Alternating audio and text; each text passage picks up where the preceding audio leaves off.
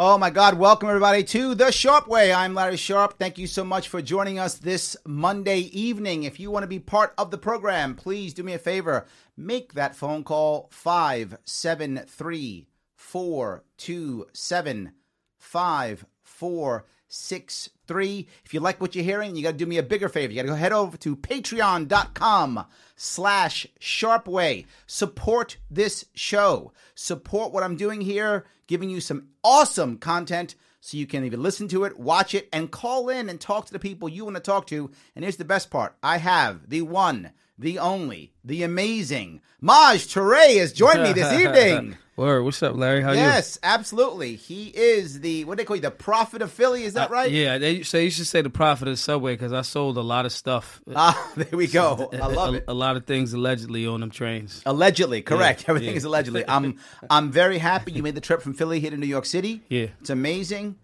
I want to really bring up an issue that I had to deal with when I was running, and that you're doing such a better job than I was doing. I tried during my campaign last year to connect to the cities. I tried to connect to New York City. I tried to connect to the left. I tried to connect to my old communities, right? I mean, I was raised in the Bronx, right? I live in Queens. I tried to connect, and I did not do a good job at all. I mean, as a general rule, they ignored me. As a general rule, when I tried to talk to them, they didn't want to hear me. I did not do a good job. In fact, I'm from the Bronx, and it was literally my worst turnout. I got 0.7% in the Bronx. Wow. I did not do well at all. You're doing something right. Help me. I think it's partially because you're way more professional than me. I think you just insulted me. No. I think you just insulted me. No, I mean, it's just, you know how like Twitter used to be like, information and a joke here and there. Twitter's kind of like a bad joke spiraling out of control. Okay. America's like almost that circus right now. Mm-hmm. So my level of unprofessionalism in regards to just me being genuinely me, like sure. I don't know the parameters for, even a city council person. It's like at a certain point, at any given moment, if you disrespect me, social media, real life, whatever, I'm gonna disrespect you. Mm-hmm. I kind of enjoy it. Right. The unfortunate part or fortunate part is I'm from Philly.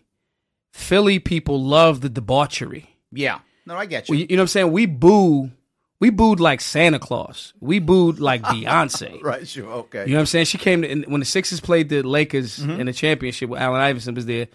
Her and the two other girls from Destiny's Child, right? No, it was Beyonce's Child. That was completely what it was. Exactly. So what it was. Yes, it was. B had on a Kobe jersey, and Kobe's technically from Philly. She had on a Kobe. I didn't even know that. He is, isn't he? Yeah. Okay. She had on a Kobe jersey. The other two girls had on Sixers jersey, and they still got booed. That's just what it is. Wow. So there's a certain level of, and again, for people that don't know, I've spent years selling things on the trains in Philly, my own music, Tree, among other things on those trains. So I already had years and years and years of people going, oh, that's the guy I get my weed from. Oh, that's the guy I get... Allegedly. Right. That's the guy that I get, whatever from. Right.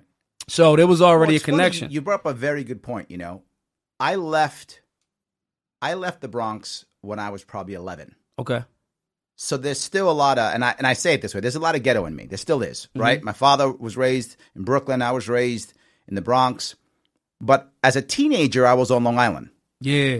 So I think that really affected me more because I was growing as a man on Long Island, right? I was in Suffolk County, right? My whole difference. Teenage years when I was doing the most ignorance was, teenage. Mm-hmm. You know what I'm saying? Like I left school. It was like, I'm not doing this. This is like, I ain't getting no money in here. So my floating around the neighborhood, even down to floating around, I used to take, right before I left school, I used to take tours of like City Hall. I would get blasted, right? And take tours of City Hall and Independence Hall because it's right downtown. Sure. No, Philly has some amazing history. Absolutely. Yeah, it's all there. Yep.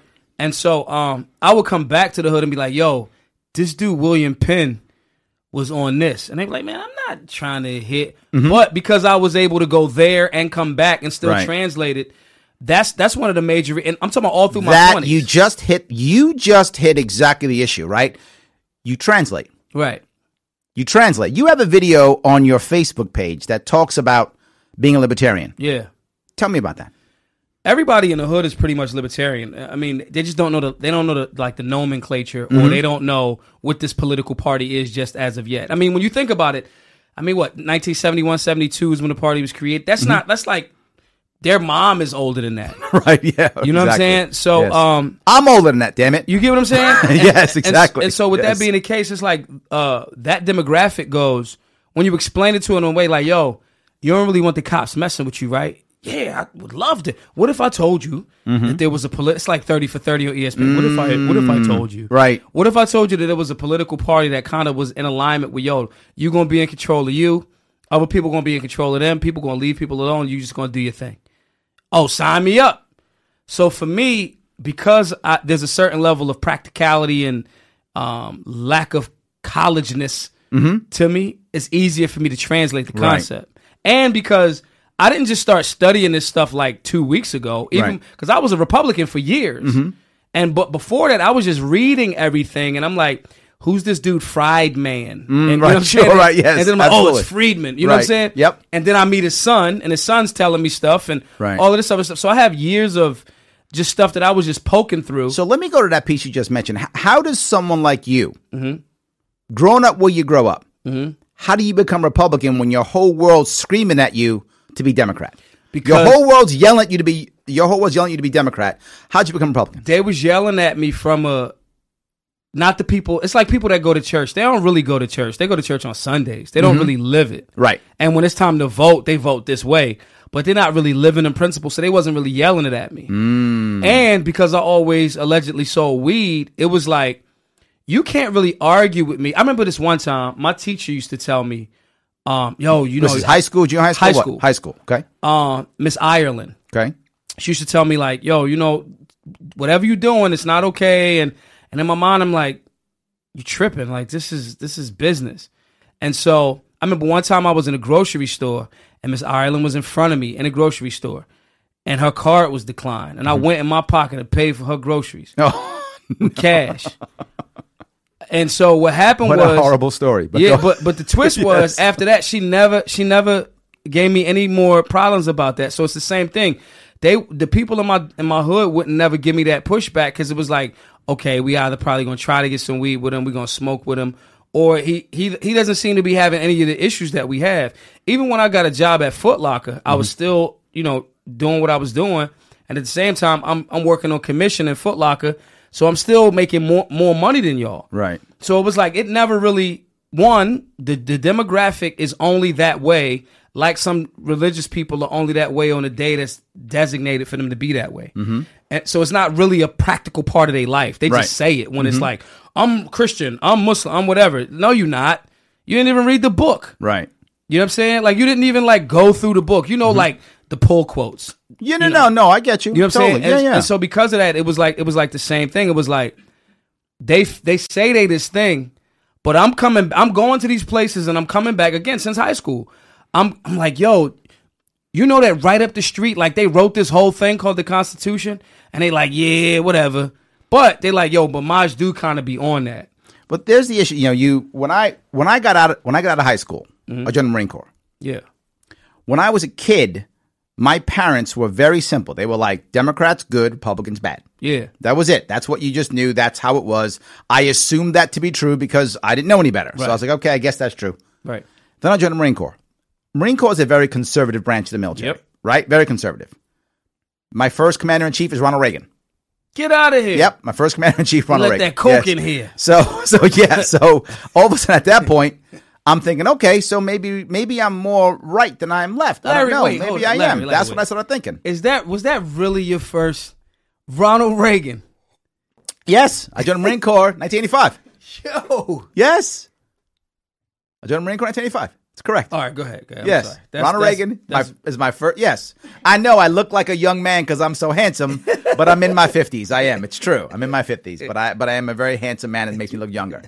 But that was my first commander-in-chief. So I think I started to believe I was more right than I was left. Yeah. But to be fair, I didn't really know what that meant, right? I was not politically active. I didn't know policies. So I just thought, I guess that's what I am because the people around me were that, right? My politics as a youngster was really the people around me, right? Tribal. That's what exactly, 100%. Right. My parents were Democrats, so I guess I was Democrat. I didn't join the party, but I guess I was. Right. Most of my friends in the Marine Corps were Republican, so I guess I was Republican, but I didn't join the party. I just assumed that's what I was. Right. And then as I got older, I hated them both. Right.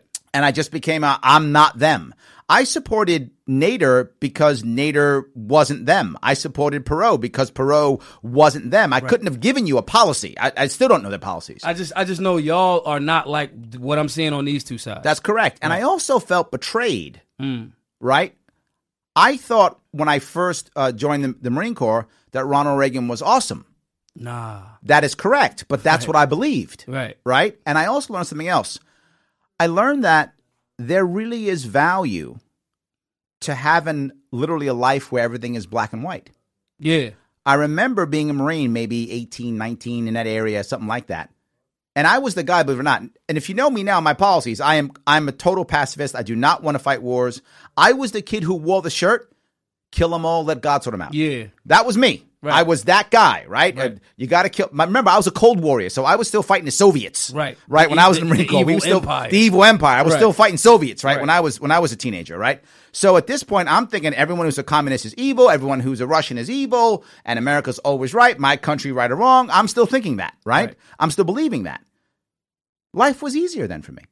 Oh yeah, it was much easier. Yeah, and that's the reason why there's difficulty with the Libertarian Party because there's such gradation. Absolutely, you got people from the lowercase L all the way to ANCAP. Yep. So it's almost like there's a left and a right in one party. There's no doubt there is. You get what I'm saying? 100%. And yes. so it makes it more difficult. Even me coming in, I'm like, all right, I'm one of my favorite hip hop artists, Big Boy from Outkast. Absolutely. Libertarian for 20-something years. 100%. And in my mind, I'm like, yo, why you don't say this more? And as I'm in it, I'm like, oh. That's why. Well, this is why. Yes. You know what I'm saying? Look, and so it's that absolutely is easier to just go, yo, am I Crippin' or am I Blood? Absolutely. Am I Republican or am I Democrat? Way easier. Way easier. It is, 100%. It's harder to not do that. And I think you find it because the party also, look, I'm a big L libertarian.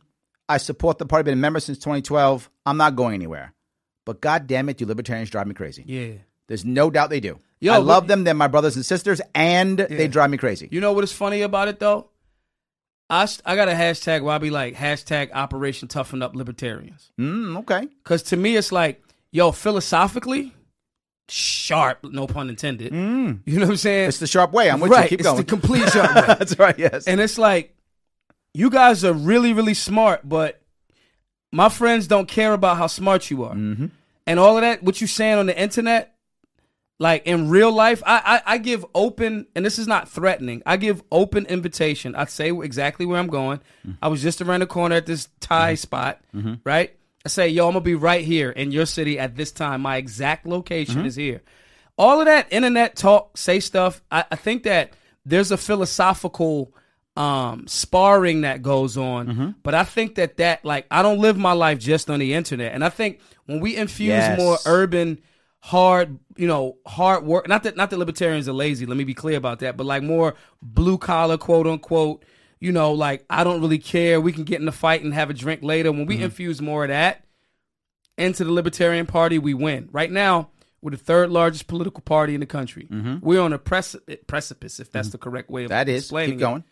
Of getting to the second, if not the first position. One, because more and more people are like you were in the sense of, wait, she was trash and he was trash. Yep.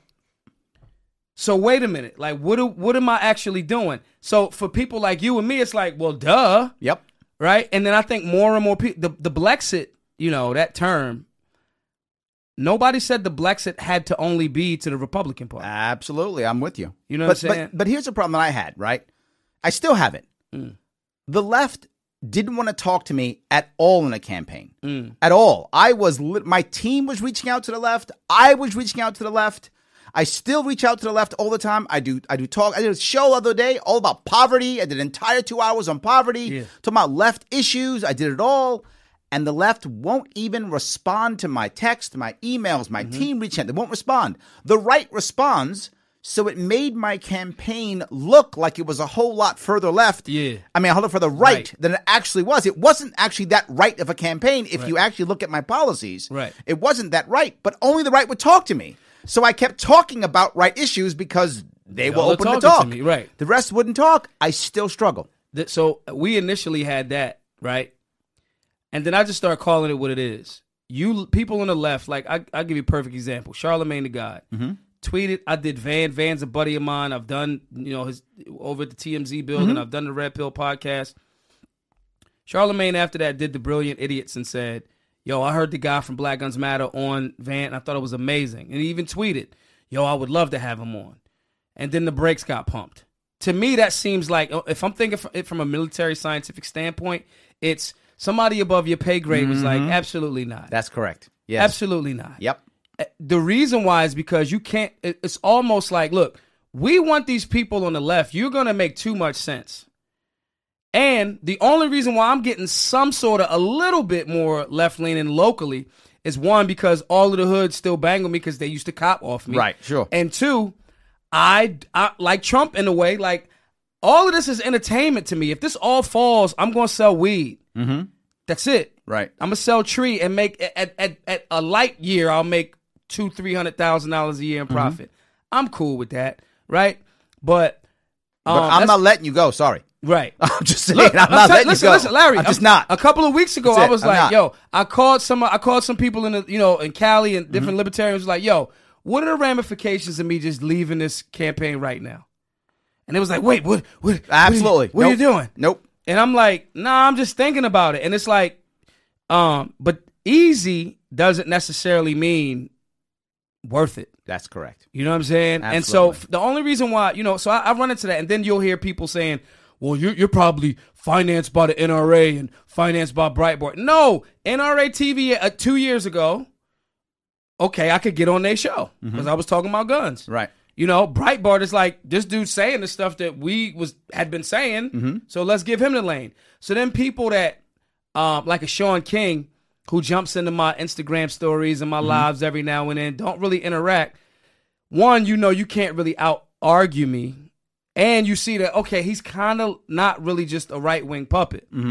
I'm like, you ever see that show Rick and Morty? Sure. Remember when he told his grandchildren were unsure?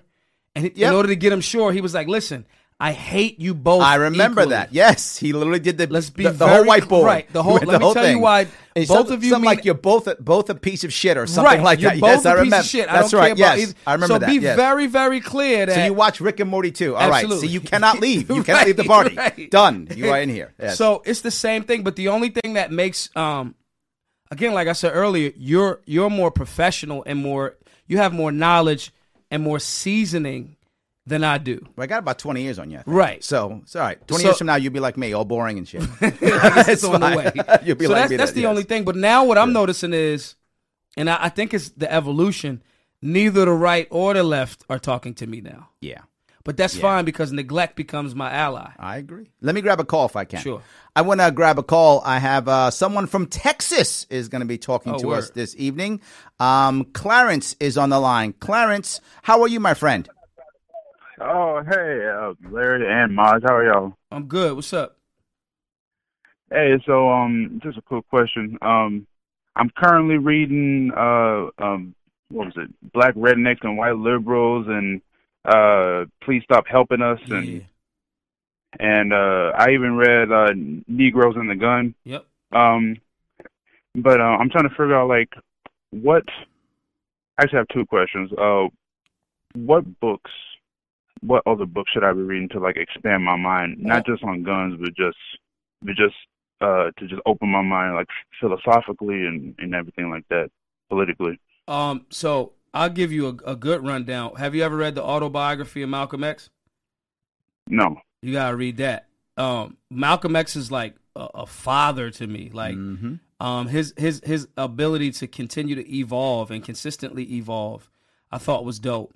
So in the practical sense of seeing somebody go from, being a hood dude that with no potential, to being like about to take the United States government to court, the international court, for their unfair treatment towards melanated beings in the nation.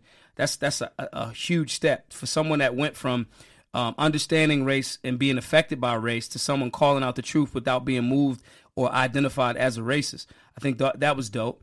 And I just think he was G. Like, when they played them tapes back, like, he never stepped out on his lady. Mm-hmm. You know what I'm saying? Like, because he was. They couldn't get dirt on him. They couldn't get dirt on him. Yeah. And I just did a Kibbe show, and he asked me and was like, "Yo, who?" I'm like, Malcolm. I couldn't find his contradiction in that regard. So that's one book. But when he did, he was actually changing. Right. When he contradicted his past, it's because he had evolved and changed. To the next thing. That's correct. Yes. Right. Yeah. So that's one book, The Autobiography of Malcolm X, and I think that you should read like the ISIS Papers. I think that you should read Mein Kampf by Hitler. I think that you should read African Holistic Health by Laila Africa.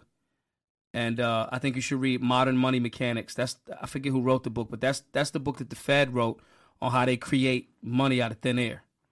So those are books: The Autobiography of Malcolm X, African Holistic Health, Mein Kampf by Adolf Hitler, African Holistic Health is by Laila Africa, Modern Money Mechanics, and I think you should. And that'll get you right until the end of 2020. But study them though. Don't just like you got to have like highlighters and like ink pens and. So let me ask you, Clarence, what are you trying to achieve when you ask to read? What are you trying to do? Just be entertained? Are you trying to be a better person? Are you trying to understand a certain aspect of our country? What are you trying? What's your goal?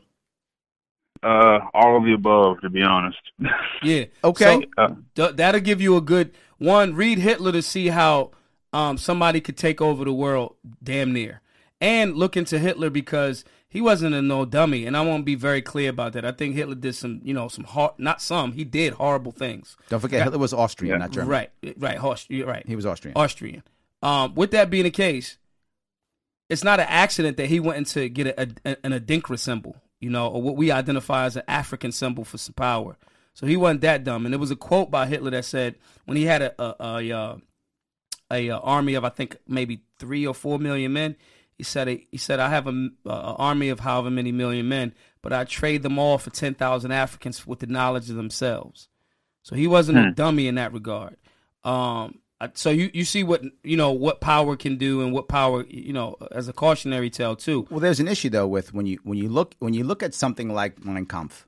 Yeah. I think there's an air of boldness. Yeah.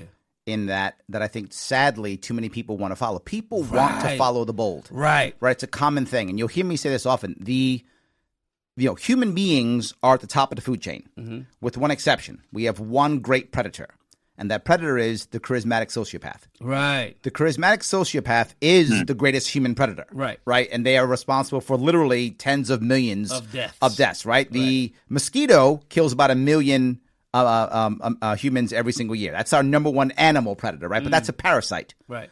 But and I don't. Maybe you would consider them parasites too. Depends how you look at that, right? Right. But the sociopath kills tens of millions, right? I mean, Easy. And destroys families and destroys systems, right? And destroys so much. So I think the value of that. If you're looking at that one, is another book that's similar to that, which you don't have to read the Mein Kampf if you have a philosophical issue with reading it, and that's a book called The 48 Laws of Power. Yeah. Robert Greene, a Brooklynite. Right. He's a Brooklynite. A small Jewish kid. Yeah. Right. Wrote the 48 Laws of Power, and now you find the thug culture loves it. Right. So it's amazing. It's because I think some of them books, right? Like I've touched the 48 Laws of Power. I think some of them books is there. It's like a Sith handbook, and it's like it's put there to make people not use it. Like, so for example, me reading Mein Kampf is the cautionary tale. Yes, you're using it for defense, not for offense. Right, and I think some people get a hold of them books and they like, oh, I'm a harm everybody. This is why I'm not sure that somebody wants to have a book Mon Kampf in their hand while they're walking around high school. Right, like it's probably not a good idea, right? right? Maybe the weird part about 40 Laws of Power, I'm the only person I know who's actually read the entire thing. Yeah, everyone else who's read it has never actually finished it. But the 40 Laws of Power is, to your point, it's not. You shouldn't be using it on how to take over the world because it's all about horrible short-term victories. Right? Long-term victories, if you care about anyone to actually look at when it comes to long-term victories, there are two people who I think have two of the best success stories, Gandhi and Mandela. Yeah. Right. You look at Nelson Mandela and Gandhi, and many libertarians get mad because these people were socialists, right? So they get mad when I say this. But whether you like their politics or not, these are two men who said, it doesn't matter if it takes decades. Yeah. I will still forgive my enemy. I'm never doing that. I know, but that's what they did. They would still forgive their enemies and try to actually heal a nation. Now that part, I'm right. They are trying to do that. Right. I'm a heal the nation. I have not evolved, and it's evolving, depending on how you look at it. Right. Yeah. I'm not in a space where it's like the shorty that killed both them Gene in Texas, down in Texas. Yeah. Right. And immediately, right at the verdict, everybody's like the judge, the sheriff, and like the brother are like, yeah, like give her some hug and some love. It's like, nah, I'm just not in that space. Yeah. I don't know if I'll ever evolve to that. Let me touch that in two eras. Two parts. One is, I hope that if that ever happened to me, that someone came into a loved one's house and killed my loved one, I would hope that I could be as amazing as the brother was and forgive that person. That's amazing. Yeah. I'm not sure I could do it. I'm with you. Yeah. I'm not sure I could. But I would hope that I could do so. I would hope I could be that person to say, you made an error, I forgive you. I would hope I could, because that to me is amazing. That's Darryl Davis-like, right? Yeah. That's forgiving, and I want to be that guy. I don't. However, there's a however piece. I do want to be that guy. I do. Because if I can forgive that person, I can forgive anyone. Yeah. And I want to be that guy. I do. I want to be that guy. But let me keep going. Go ahead. At the same time, no one else should be forgiving. It is that brother's prerogative to forgive if that brother wants to. I can see that. Because that's his brother. That's his right, right. But it's not the judge's place or the jury's place or the fellow cop's place. Right. It's not their place to do that. Right. Right? And I would ask people, people tell me, well, you know what, that 10 years, it's fair. I've heard that before. And I say, okay, I hear what you're saying. They say, well, it's a mistake. Okay. And I say the same thing I say about Philando Castillo. Right. And the same thing is, just imagine if it was reversed. Right. Imagine if it was a black man, legally owned his firearm, right, legally carrying, right, walks into an apartment, thinks it's his own, and shoots a white woman. Cop. His hair, life. He's going to jail. His life. hair going to be long as Methuselah. Life. He's never getting out. That's it. Life. No one's forgiven him. And that's part. No one's doing anything. That's part of the reason why, to me, when things like that happen, I'm cool with filling my heart with hate and like letting that be. Because, like, in the middle of a war, like, there's a, like, so for example, there's a war, and on one level, it's like, okay, and there is an intellectual and war on, like, certain freedoms and liberties. Sure. Right? So I did the thing in Chicago yesterday, and Gifford, the guy, definitely didn't want to shake my hand. When I'm like, nah. What thing in Chicago? Tell me, give me what that is. So I'm in Chicago yesterday, or day before yesterday, and we did, The Economist did a roundtable, a panel on gun control and how to make, the streets safer, so forth and so on. And for whatever reason, they decided that they were going to put like 4 people against me, including the moderator. Okay. I'm like, all right, well. That's not uncommon. It's not uncommon. And I'm like, okay, y'all want to even the odds for yourself. I'm not tripping. Yep. So I go through there, we do the thing, and one of the first things that, they're talking about was AR buybacks. And I told the young man, I said, yo, that's the silliest thing in the world. You can't buy something back that you never owned. 1, 2, that's just a cute way of saying confiscation. That's correct. And so he says this, and I'm like, listen, my Jewish friends, who I have a lot of, they off top are like, absolutely not. Yes. Absolutely not. I live in New York City. I have my Jewish friends also. I totally get that. The guy, Gifford, says, I don't want to hear NRA talking points. And I'm like, well, first of all, I'm not a member of the NRA. My organization is called Black Guns Matter. And so in that moment, we can have a spirited it's me versus you. Mm-hmm. And at the time, I still go, when the moderator's like, oh, well, wait, let's not yell. I'm like, no. We're just having a passionate discussion. Right. These are my brothers. This is still my sister. And I'll shake their hand. Now, if those individuals in that space, so that's a form of, they didn't do anything to me, so I can still be cordial and we still just playing chess and you just on the other side of the chessboard. Mm-hmm. But when you've identified yourself as my actual enemy. Let me touch that. Hold on, Clarence. Did we answer your question, Clarence? Yeah. Oh yes, but awesome. I have one more. But okay. I mean, you got one more? Then hold on for a second. I want to let people know if you want to join the program, no worries. You want to be cool like Clarence and talk to us, you can be cool just like Clarence. No problem. 573-427-5463. Also, if you like what's going on, you enjoy this conversation, you like the fact you can call and talk to us, you know what? Support us. Right. Head on over to patreon.com/Sharpeway and give what you can give. And if you do give enough, you get cool swag, just like this. Yeah, I'm taking this cup. Exactly. He's taking a cup. Absolutely. Cool swag. So guys, go ahead, make sure, support us. It's important to make that happen. All right. Let me touch that piece you just mentioned. Yeah. When we do that and call someone our enemy and retain them as an enemy, more people die. Yeah. We feel righteous. I get it, but more people die. And Mandela is an example of what he said was basically the idea that, look, the system's the problem. Agreed. Right? The system's the problem.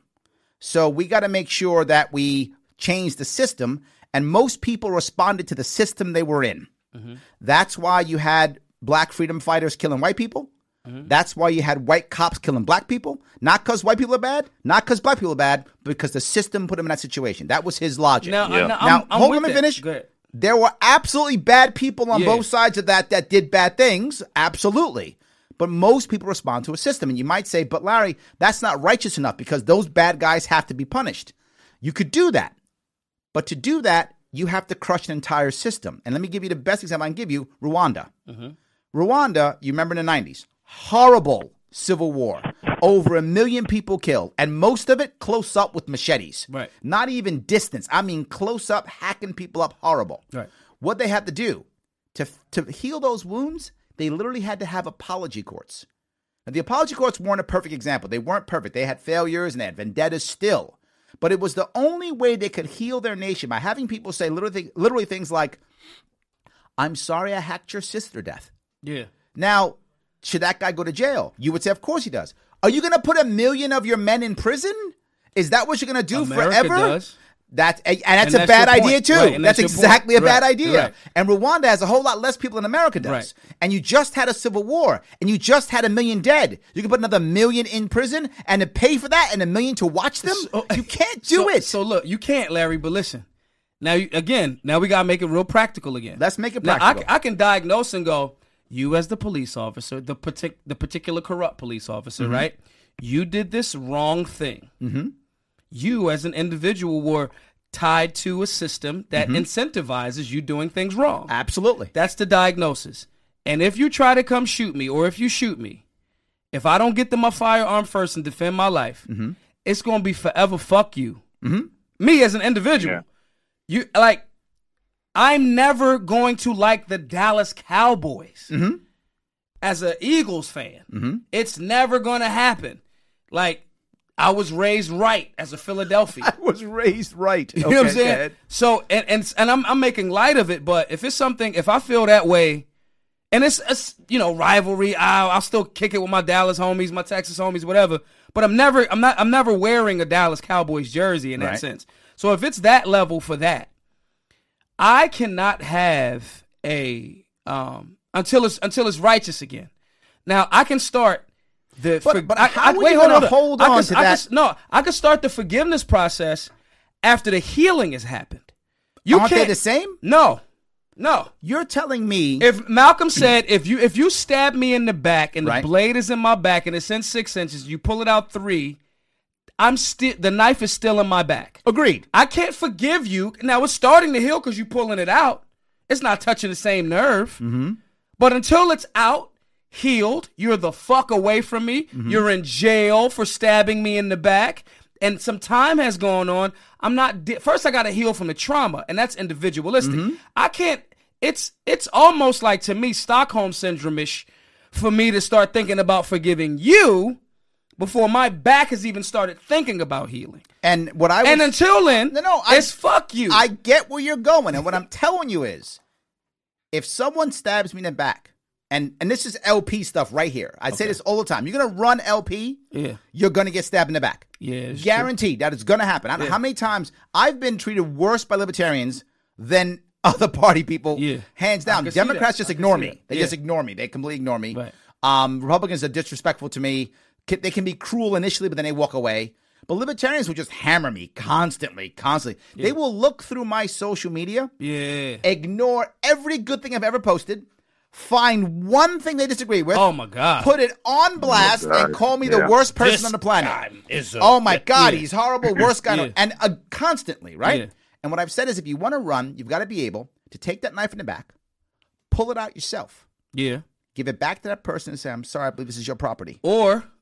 And when you can do that, what happens almost always is they take the knife and go, oh, that didn't work.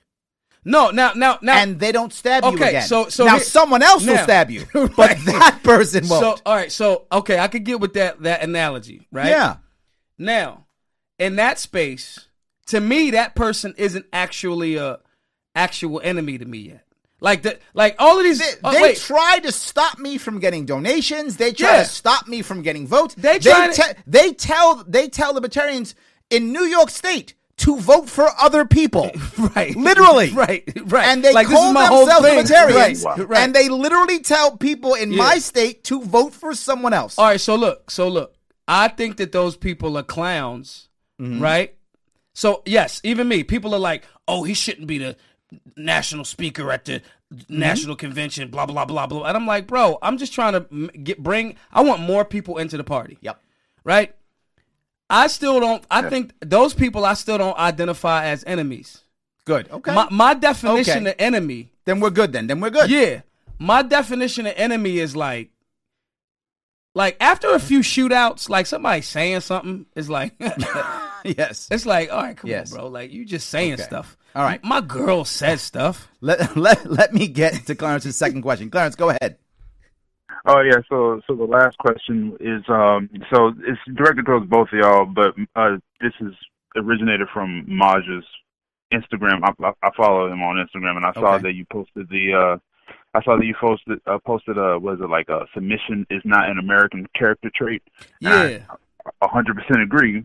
But what gets me is that I'm seeing all these new creative ways to get around the NFA, and I mean, like, they're all legal, but it's like, why are they encouraging compliance to tyranny? Creating or finding creative ways to be compliant isn't sticking it to the man. It only prolongs the encroachment. Right. Okay. So I get you. So like I'm seeing all these people saying, like, screw the NFA, like, repeal the NFA, and they're calling all these old white dudes, who are FUDs, who only care about, like, I don't know, like, double-barrel shotguns and bolt-action revolvers, but they ain't doing anything themselves. No, and they're like, Clarence, I get you. Let him answer. Let Maj answer. Go ahead, Maj. I get you, and part of that is because they think that that's a form of rebellion. It's like, okay, while I'm rebellion, I'm going to do this thing. It's like that movie, Lord of War, where, okay, Nicolas Cage, right? Nicolas Cage. Mm-hmm. He was selling weapons, but he knew all of the rules, and so he was selling a helicopter, and it was a helicopter that was designed for destruction. But if the missiles went separate from the actual helicopter, he was in no violation of United Nations treaty rules, right? So it's like, okay, now you can't even actually arrest me for this. You know what I mean? And even though, Ethan Hawke's character, which was the Interpol was like, you know what you're doing with this? He's like, yeah, no, this is a humanitarian helicopter, and I'm well within the rules. So on one level, I see why they do that way. It's no different than... Well, they also you don't want to be an unnecessary martyr, Clarence. Yeah. Right? You don't want to be a martyr to where your martyrdom gets you nothing. Nothing, right? I mean, literally, the jails are full of martyrs that have changed nothing. Right? You don't want to be that guy. If I'm going to be a martyr, I want there to be a value to my martyrdom, whether that's me doing prison time or me taking a bullet or whatever that thing is. A Mandela. Yes, I want to be a martyr for a reason. It doesn't make any sense to do it for nothing. Now, to the other side to that, though, I think you almost kind of have to do both. Like, now that comes into political organizing, social organizing, financial organizing. If you organize and say, we do as Americans nationwide do not want the NFA, any politician or businesses that support and donate to politicians that are in support of continuing with the NFA, we are not going to finance that business, that politician. We're going to vote them out, so forth and so on. That's called work and actual politics and organizing. So I think you, on one hand, say, yo, I'm not cool with this, so I'm doing it this way, and I'm not going to jail. And we're going to collectively, at the same time, organize to overturn this thing. I think when you do one, it's like guys that be like, I'm still going to carry in Walmart, even though they saying they don't want me to open carry, I'm going to conceal carry. Or you can write a letter to Walmart and say, me and my 1,000 people from my city would have loved to spend money in Walmart, but because you guys are so anti-freedom, we're taking our money over to Target. There we go. I love it. You know what I'm saying? So it's a balance there. And I believe that doing both are important, but just doing one and just making yourself a martyr or just going, I'm going to open carry in Walmart, even though that's their rule and that's their private property. You know what I'm saying? They have the right to be like, sir, we want you to leave. And then you want to make and that's that martyr for nothing thing. So it's a balance there. And I think so those are the reasons. But I think when you see people that are going around that rule, I think the teachable moment there is to get that person to go, okay, you're doing that part, but now what are you doing on the other side? And just introducing both sides to the other side. I think that helps. Clarence, did he answer your question? Oh, yes, sir. Thank you, my friend. I appreciate the call. Of course. Thanks for talking to me, Of man. course. Thanks now. Look, I want to grab another call if I can. Yeah, Clarence was amazing. Yeah. Thank you, Clarence, for calling. But I don't want him to hog everything up. I want to talk, if I could, to Ashley from Massachusetts. Ashley, how are you? Good. How are you? I'm doing great. Talk to me. How are you, Larry? Hi, Larry. Hi, Maj. What up? So I have a question for you, Maj. Recently, there was a post on social media with you Here it comes. defending yourself against a donor that we have where you used a lot of vulgar and homophobic language. Wrong. And I was wondering why you felt the need to use such language and if you felt that maybe you should apologize for the language as it offended a lot of our base. No. Hold on. Let me touch this piece. This is important, Ashley. I'm glad you brought this up. There's an issue that I really want to bring up here. This is really important, which I have not heard people talk about. When you run for office, as we talked about before, we get hammered all the time. We get hammered from people around us. We get hammered by our donors. We get beaten up. And the person that Maj is talking about goes out of his way to tell people he doesn't like that they can't win. Now, you might say he has every right to do so. And he does. There's no question. He can do that. He has every right to do so. Freedom. The point is, why must he do it constantly? I've had to tell this person to his face, stop it. Every time you say that, you actually hurt the hundreds of people who are in my campaign busting their ass and sacrificing. Right. It is unnecessary to do that. And what does that mean? It makes the candidate angry, particularly when it's someone who's supposed to be on his side. Right. It feels like a backstab. It feels like betrayal. It feels nothing but bad and horrible. That's how it feels. And when that happened to me multiple times from the same donor, I said nothing. I told him personally, I let it go. When it happened to Maj, he put it out on Facebook, but did not out the donor. He simply said, this happened to me.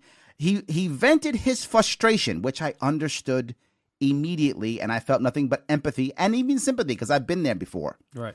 Then that donor outed him, insulted him. Now, let me be clear. Insulted and outed a libertarian who was currently running about 30 days out from election. Right. Did that. Unacceptable, 100% unacceptable. And insulted, and look at what he wrote, the 700 other people who are running. He openly insulted 700 people who are sacrificing their lives, their time, their money, their energy to run in this political party, knowing they're probably going to lose, knowing there will be no good outcome. And he outed all of them and insulted them all. Why is no one saying, how dare he? I'm saying, how dare he? What I heard from the LNC was things like this. Well, our donors are important. Our donors are important. Absolutely. I say it. I ask money all the time. They are important. But we don't magically get new donors. We get new donors when we have good candidates and good activists. Right? In my view, the Liberty Movement is split into two. Many people disagree with me on this, but I believe it is. There's the Liberty Movement and the Libertarian Party. That's how I see it. People disagree. That's how I see it. In the Libertarian Movement, number one is activists. Number one. Number two is donors. If you've got good, powerful activists, we'll get more donors. Right. If you've got good, powerful activists. In the party, the candidates are number one. If you've got good candidates, you'll get more donors. I do not think that we should be fighting at all. Right. I want us to remain brothers and sisters, and you know that's true. Right. But I also have to be clear. This is not one-sided. Right. In any way, shape, or form. And I want to make sure that part is clear. Right. Go ahead, Mosh. So I'll say this about that scenario. Just like I just said, if you identify yourself as my enemy or do things like, I'm from Philly, I don't give a fuck about your money. I don't. We've raised almost $250,000 doing the work with Black Guns Matter before this. Not one donor and 3 years of fundraising felt disrespected. I never did it because not any of those donors were like, you know what? I'm not going to donate to Black Guns Matter because I don't think the niggers can shoot. Like none of that happened. Right. So just magically this, and if you're following me on social media, when people that had nothing to do with the Libertarian Party say disrespectful things to me, everybody knows what I'm going to say. Absolutely, yes. Everybody knows Maj is going to be like, yo, eat a dick. That's just it. Now, I want to touch on something that she said in regards to it was homophobic. One, you don't know my family members that are transgender. You don't know my interactions with like Piper Smith, who's like a transgender that apologized to me a few weeks ago in Phoenix. Yo, you said some things, and I'm noticing, I'm learning, interacting with more people from Philly. And Philly, how we greet each other. What's up, dickhead? That's a greeting for people that we love. So if the Libertarian Party... what about her? She has a valid concern, though, right? Her valid concern is... Or are you just saying homophobic stuff? Yes, that people are going to think that you're either homophobic or anti-gay or this. People who see this are going to think that. So... No. Like, I mean, I don't know. Like, at what point, where did we become in a space where Louis C.K. had it's like, it's almost weird, like, comedians seem to get it. Louis C.K. had a joke. Dave Chappelle has a joke. Bill Burr has a joke. It's like, yo, because I'm saying something aggressive does not mean I'm trying to attack you. I'm just going, I would give you the same energy that when I'm talking to my yo, bro, you being a real dick smoker right now. Like, you got to cool out. You know what I mean? These are things I'm actually talking to you as my same peer group and not treating you different. I'm not treating you different because I'm not looking at you different. So when people go, oh, you're homophobic, it's like, no, at a certain point, like you said, if you're scrolling through and looking for a reason or a thing that, oh, he said this, so this is what he must mean. As if I was like, God hates the gays. Like, that's not what type time I'm on. Like, and in what world, how would that make sense? And the only time that happens is, again, I've said the same exact thing about anybody that was being a jerk.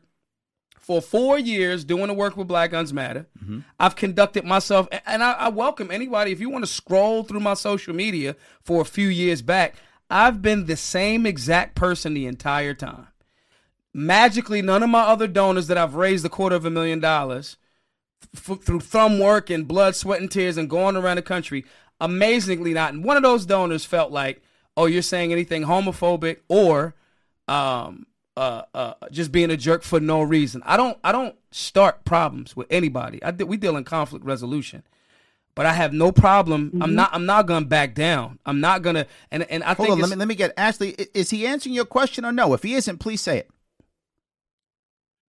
So in this context, just so you know, Maj, I'm a big follower of yours. I'm a big fan. I'm a transgender woman myself. Mm-hmm. I'm the treasurer of the Massachusetts Libertarian Party. Mm-hmm. And after hearing you talk about this, I appreciate your viewpoint. And I do appreciate that you are on the defensive. But if there's people out there who don't know you personally, these kind of comments are going to come off looking really bad. Yeah. It makes the Libertarian Party look like we hate gay people. No, and that's something as a trans woman I'm trying to fight against. That part I somewhat disagree with. It doesn't. I speak for myself. There's things in a party, things that I completely disagree with, things that I'm okay with. I'm not saying, hey, everyone in the Libertarian Party and all of the candidates think exactly like this. First of all, that's not even what I said or implied. That's one. Two, I'm speaking for myself as an individual. I have the liberty to do so. And if people ask directly like you did, right? No, okay. Are you homophobic? Either I'm a coward and I'm lying now, right? Which ain't the case. Or it's like, nah, maybe y'all taking out of context. And not y'all, but I mean some people. And absolutely not. You can, if you're trying to be homophobic or racist in this day and age. I live in Philly.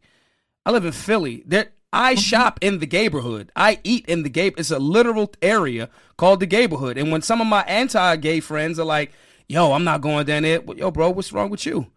What's up? Like, you scared? Like, what you scared of? You're not secure in who you is? I'm not. Yo, it's good food down there. I'm going down there to eat. That's it. Like, why is someone else's sexual orientation? Like, what does that have to do with you? You know. And so, but let me walk down this road if I could. Actually, is what he's saying making sense, or is there something else that you think he should be saying, or something else that you are concerned about? It absolutely makes sense, but at the same time, while he's commenting that what he's saying represents him, and I do appreciate that because it does represent him, as a libertarian candidate, you're still representing the party. I can see that. And there's still that big picture piece of that, too. So when language like this is used, it can hurt other candidates in the party. It can hurt other activists in the party who are doing work trying to combat this view. Ashley, libertarians are right. Hold on one second. Let me touch this, Ashley. There's an issue that I have here that there may be an elephant in the room that we're not discussing. There's lots of libertarians who've said terrible things. Lots of them. They're all over the place. They say them daily, all the time. Yes. I don't remember anyone thinking, well, that's it. We don't want him representing our party. But not just that. The language used is hood language. I know it. It sounds the way I talk when I'm with my friends. Right. I mean, there was actually a South Park about this, right? It was a South Park where, if you guys happen to watch South Park, there's a South Park where they were teasing bikers. Yeah. Right? Bikers who they were angry that bikers were being so loud, right? They were being so loud on the streets. And so the kids started calling the bikers fags. Right? But so then when they used the phrase fags, people thought they were attacking the gay community in South Park. Right. And the kids were like, no, we're not. No, they're not that at all. We love the gay community in South Park. These guys, because of their actions, were calling them fags as an insult. Right. And I think that's what often happens in certain communities. They simply use this. And, I dealt with this too. Now, to be forward with you, Ashley, I've had to change my language. Because as I said before, I grew up in the Marine Corps, and everything was homophobic. Everything was anti-woman. Every insult we used in the Marine Corps was because you were a girl or a woman. We used to use phrases. It's going to sound horrible, but we used to use phrases. We'd say, "I want every swinging dick up here." Right. We would use phrases like that all the time. They were completely male biased. They were completely anti-woman. They were completely anti-gay. Now, did that mean that the men, because I was on the ground side of the Marine Corps, there were no women where I was, right? There were no women in combat jobs when I was in the Marine Corps. That has changed now, I think, but now there are none. I mean, then there were none. Did it mean that I was anti-woman or anti-gay? No, it was basically bad habits I had to break. And luckily, I've broken those habits because I get what you're saying, and I don't want to insult people, so I've broken those habits. But they were just bad habits I had to break. What? They weren't They weren't meant to insult. I wasn't anti-woman. I wasn't anti-gay. Right. I simply had to break the habits. That's what it was. Does that make sense, Ashley? Okay. Right. Yeah, it makes sense. And Okay. that's why I wanted to ask the question, because it's important that Maj be able to explain that, That's a valid this point. is just common language that we use. That's and that valid. I wasn't, that he wasn't going to be homophobic. Right. No, you can't. It's like trying to be racist towards Spanish people in California. You're going to be exhausted. Like it's just too much going on over there. Like exhausted. You're going to be exhausted trying to like being homophobic. Like, yo, if what my straight friends do, I don't care. Again, Rick and Morty, I hate everyone equally. It's like, or love you equally. It's like, yo, bro, don't expect. It's like, okay, I call my female friends. Come on, bro, chill out. I know that she's not a bro. You know what I'm saying? Like it's like, yo, in that case, it's actually a term of endearment. It's a term of endearment, and so it's like it's no different than right. It's no different than some of my homies still use the N-word.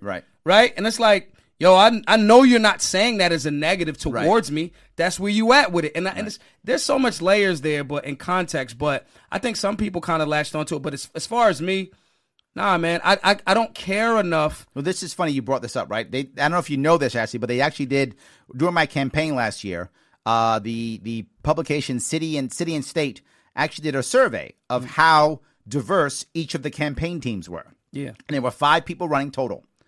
And I follow Maj's rule. I don't have a quota system. I don't treat anybody any differently. I just picked who I thought was the best.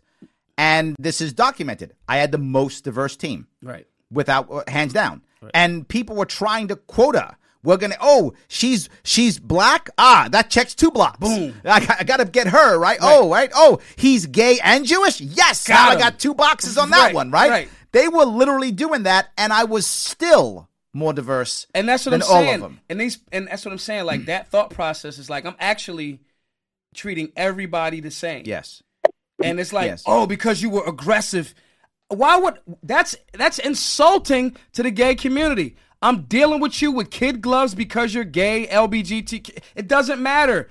That's the soft bigotry of low expectations. I love that. I'm going to treat you differently because, I can't say this to you. Yes, you can. And you can say some shit to me. Maj, you're a piece of shit. Yeah, I probably was a piece of shit that day. Right, you know what I'm saying? And so, like, at what point are we going to deal with that even exchange?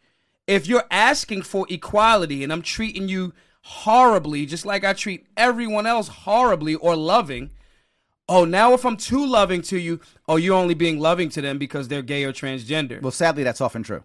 That's whack. It's often true. That's like it's no different than. Yes. Listen, my policy chief was trans. Right. And it's not because I said, you know what, I need to check a box. I need to get the trans on the team. She happened to be the right person for the job. Can you do the job? That was no different than if you're in a wheelchair and if you run me over, if you run my shoes over, I'm going to say, yo, bro, you ran my shoes over. Absolutely. Like, I don't care that you can't walk. Don't be rude. Yes, absolutely. Like, don't run. Yo, these is Yeezys. Cool out. Yep.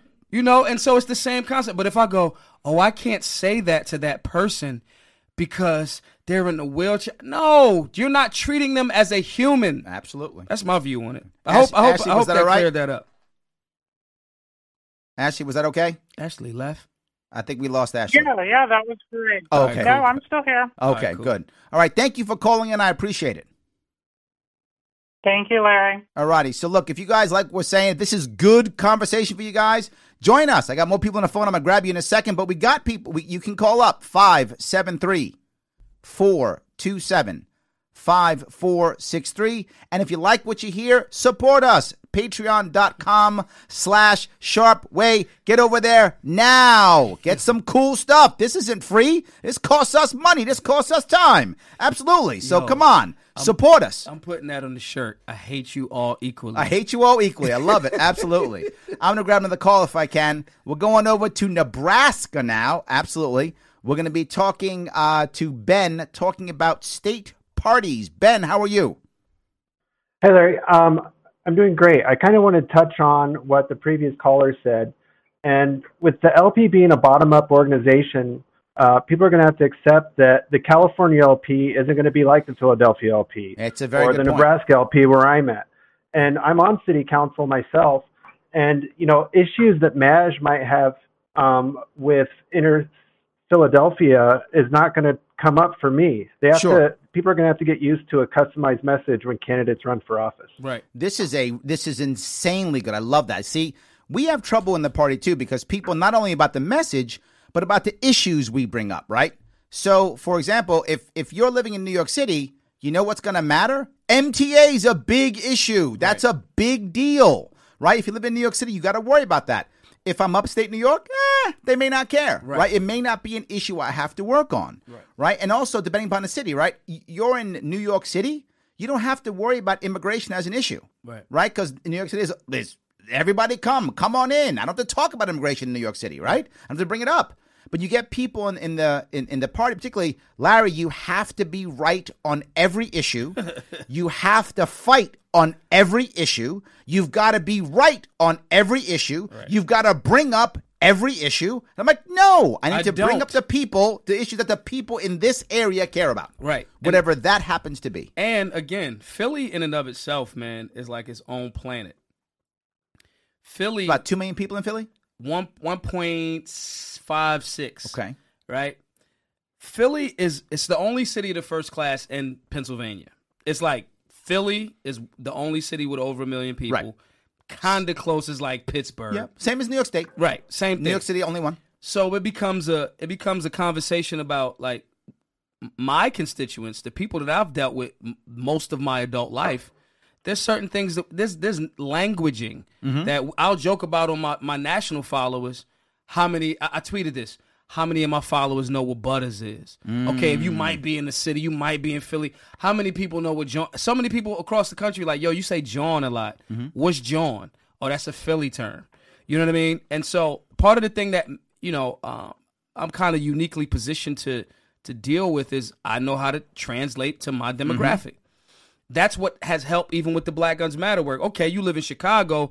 The word might be different, but that energy and that vibe the same. Yes, absolutely. You know what I'm saying? So that's what makes it work in Compton. It's a code of ethics. Everybody got a particular ethos, and that's similar in these urban demographics. Right. Different than rural, different than suburban. Well, I say this all the time, right? For the Libertarian Party to grow and be powerful, we've got to be able to talk to cities. Right. And we're not good at that. Right. Right. We're not good at talking to cities. Right. And we got to be better at that and better at that and better at that because 80% of Americans live in cities now. Right. Right. 80% live in cities and more are moving. Right. Right. So it's going to keep happening again. We've got to be able to talk to the cities more and more and more. If this party is going to grow, it has to be. Right. Ben, is that what you want to talk about or was there more? No, that was it. No, thanks for getting my favorite insult now. You a bitch and a weirdo. No doubt. Right. That's the new one now. You a bitch and a weirdo. Yeah. There we go. I love it. Maj, you're a bad influence on us all. I love it. That's beautiful. Awesome. That's awesome. Thanks, Ben. I appreciate it. Yeah, that needs to be on the shirt too. You a bitch and a weirdo. I love that. It's awesome. Yes. Well, it's funny.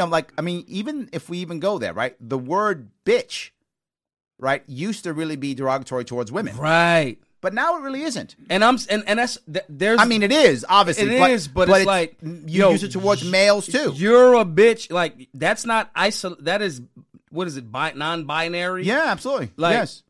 Well, even the idea of man up.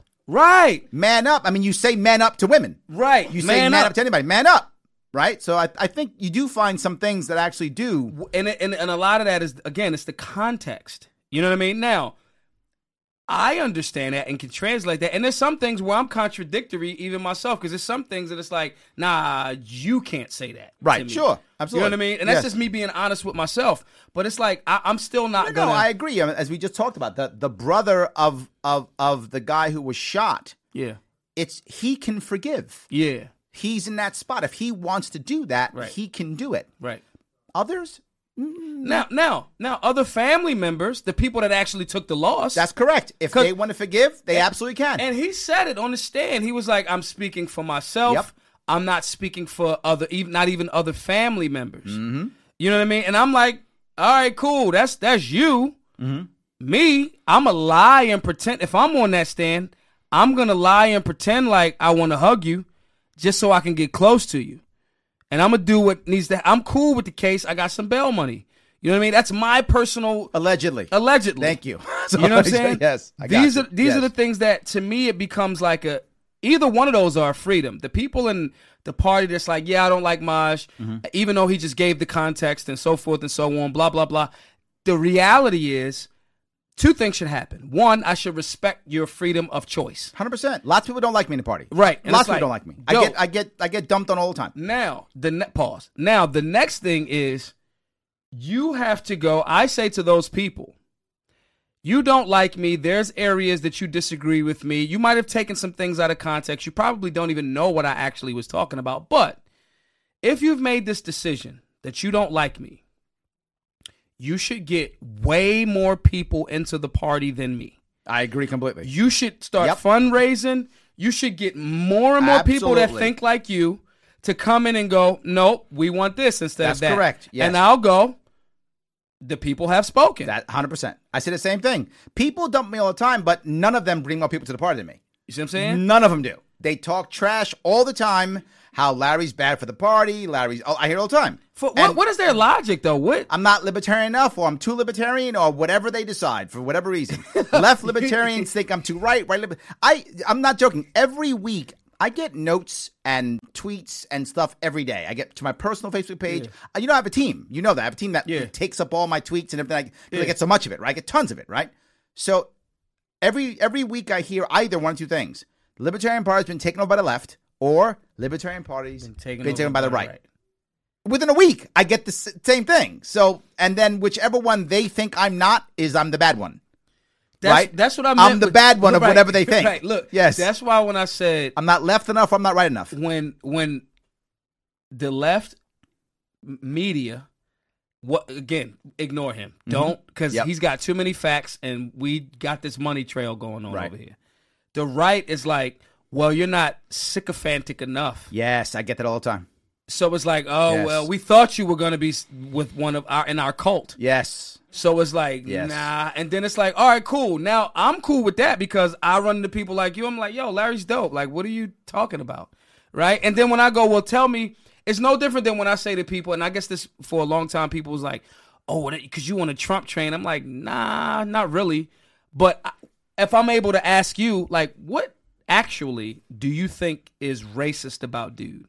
Like what policy, what thing? You ask me what I did not like about President Obama, I can say, well, he campaigned on this. Mm-hmm. He's still a warmonger. Mm-hmm. He bombed many more nations than a lot of everybody else, right? I can give you actual things. The first thing you said you was going to do was get rid of the Gitmo. You was going to get rid of the Patriot Act. Yep. You re-upped. Yep. So I can tell you that. Then when people go, well, yeah, that Obama, that Muslim, that from if that's his real name, I go, well, he's got a solid family. There's been no that I'm aware of. There's been no. Our current president has 3 wives and 5 kids from 3 different He baby ran mamas. as a black dude. Yeah, Trump he did. ran as a 100%. black. He got baby moms. 100%. He got nobody believed in him. 100%. He had to do it on his own. He had to come up with his own paper. Absolutely. Now after he won, everybody wanted. Oh, I knew you could do it. He ran as a black man. No doubt. So with that being the case, it's like if I'm objective enough to go, well, I didn't like these things about Obama, and then when somebody goes, well, he was listen, bro, as a family man, the Audacity of Hope alone is one of my favorite books. Well, look, but here's the issue that we want to bring up here, right? There's no need to worship Obama or Trump. Right. They're just people. Humans. They're just people, right? That's it. Well, you're right. Trump, in today's world, Trump, they judge me by, do I hate him with a passion or do I worship him as the God King? Right. Right? And neither are true, therefore I'm not good enough. Right. That's how that works. That actually just makes me a well-balanced, objective person that's going like, nah, I bang with him there. Mm-hmm. I do not bang with him here. Absolutely. Based on your actions and deeds. And the irony is, in my experience, just like you get those emails every week, I get the most religious people that tell me how horrible I am. I'm like, well, one, you're judging. Mm-hmm. So that's one, that you're kind of wrong there, based on your book. Right. Then the other thing is, are you in a space where you're doing the things that you think need to be done, or are you only just pointing the finger at people that aren't 100%. You know what I mean? And so for me, it's like this. I actually like being in this space. It's a lot easier to point your finger and blame than it is to think and do. Yeah. 100%. Let me grab another call if I can. Sure. All right. I want to grab another call if I can. It looks like we're going to Louisiana now. Last week we were all about New York. This week we are all over the country. A lot of you to point your finger. So I want to deal with Daniel. Daniel, how are you, sir? Larry, my friend, how are you? Hey, what's going on, brother? I know this man. I'm so glad you're calling in. Hey, Maj. What's up, baby? What's up? How you? I'm doing pretty good. I'm probably need to get you down here sometime in December down to Louisiana and do a couple projects. New Orleans. New Orleans, baby. Yeah. I need me one of them shirts overnighted because Oh, I forgot. we got that little. See, you're messing up now. I'm all the way messing up. now. Overnight, I'm going to wear it Wednesday because Okay. People are going to probably be just to make this really clear, and for people that don't know who I am the chair of our convention oversight committee. I'm the guy that asked Maj, along with the rest of the committee, to be our keynote. So you're the bad guy. Got so it. some people, right? Some of that stuff you heard earlier, people have a big issue about this. I've been very silent publicly until probably this exact moment. Mm-hmm. So Maj is actually not going to be on that live stream we do Wednesday. Maj and I talked about it. Right. We were only going to put him on for a couple of minutes, and I was like, Maj, for you to take 30 minutes out of your time when you could be out campaigning or doing other things to get on there for like 2 minutes and you can't ask for money because it's a national party and you're a local candidate, it makes sense. So we're going to have Dick Body, who is our 1992 runner-up for our presidential nomination, is going to be on there talking about Maj because Dick is a African-American from way back, and so he's seen this in the party, and he realizes what an activist like Maj brings to the party, and he's the person that we had actually tapped to introduce Maj at the national convention. So any of the conspiracies that Maj is not on that because that whole thing, no. This was actually something I was like, I don't know. Is that why you called, or was there a question you wanted to ask? That is not why I called. Okay. So one of the things that people had issues with, Maj, and by the way, something that the three of us all have on this call in common is we are not open border libertarians. Mm-hmm. Right.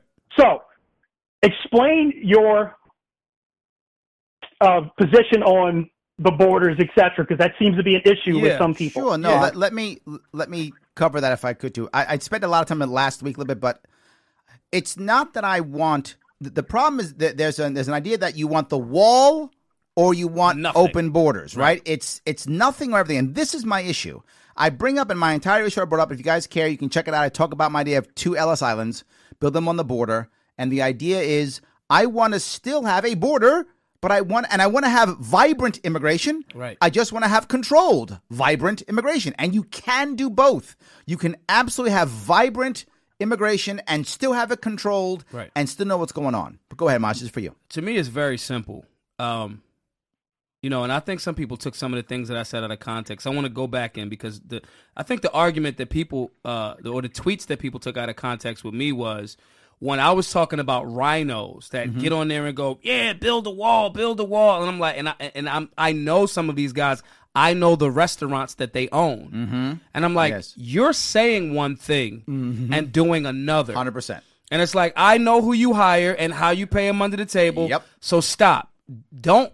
Let me expose you live in a major city just like I do. Right. You see it. And stop it. And so what happened there was people were going, and what I said in the tweet was, if we're serious about this in a questionable way, if we're serious about this, then why aren't you pushing to audit businesses? Oh, yeah.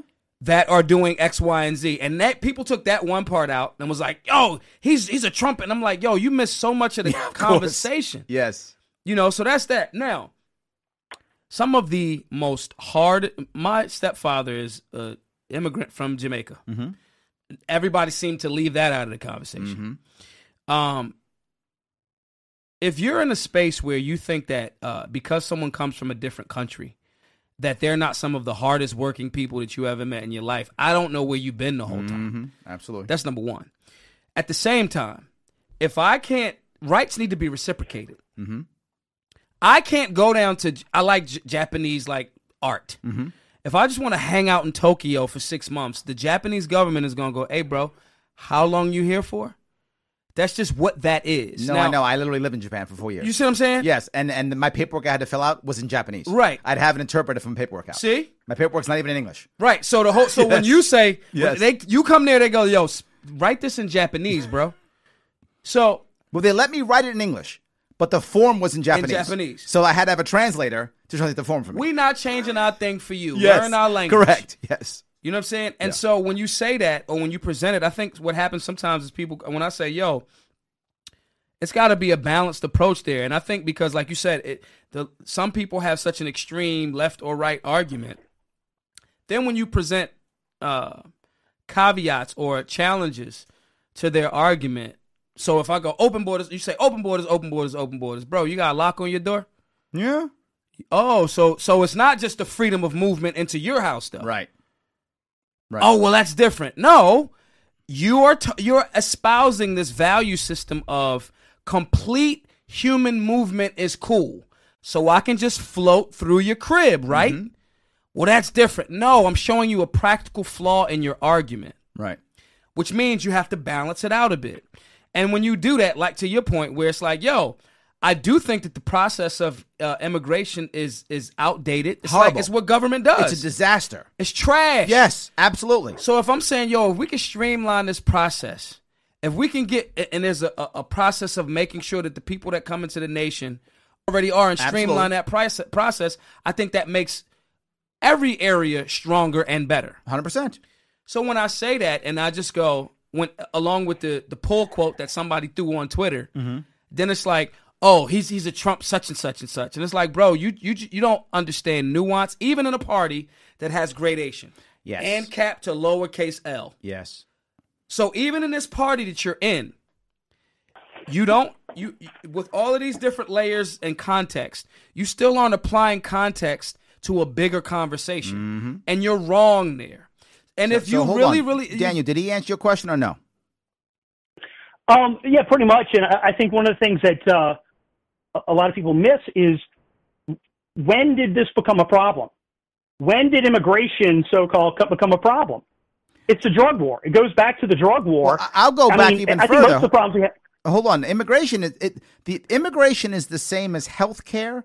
Immigration is the same as abortion. They're wedge issues. Right. That's all they are, right? You telling me I'm the only guy who can figure out a way on the planet? I'm the only one who can figure out a way to have vibrant, secure immigration? Of course not. They don't want it. To your point, Maj, the hospitality industry doesn't want to get rid of immigration. No. The restaurant industry, the farmers, they don't want to get rid of immigration. They love it. They can't wait. They're never going to stop it. You go back 10 years ago, Democrats were saying build a wall. Republicans were saying too expensive. Right. This is simply a wedge issue that people use so that all they can say is, do you want to build a wall or not? And you answer that question, and now I put you on red team or blue team. Boom. That's it. And in that space, we lose so many layers of solutions. Yes.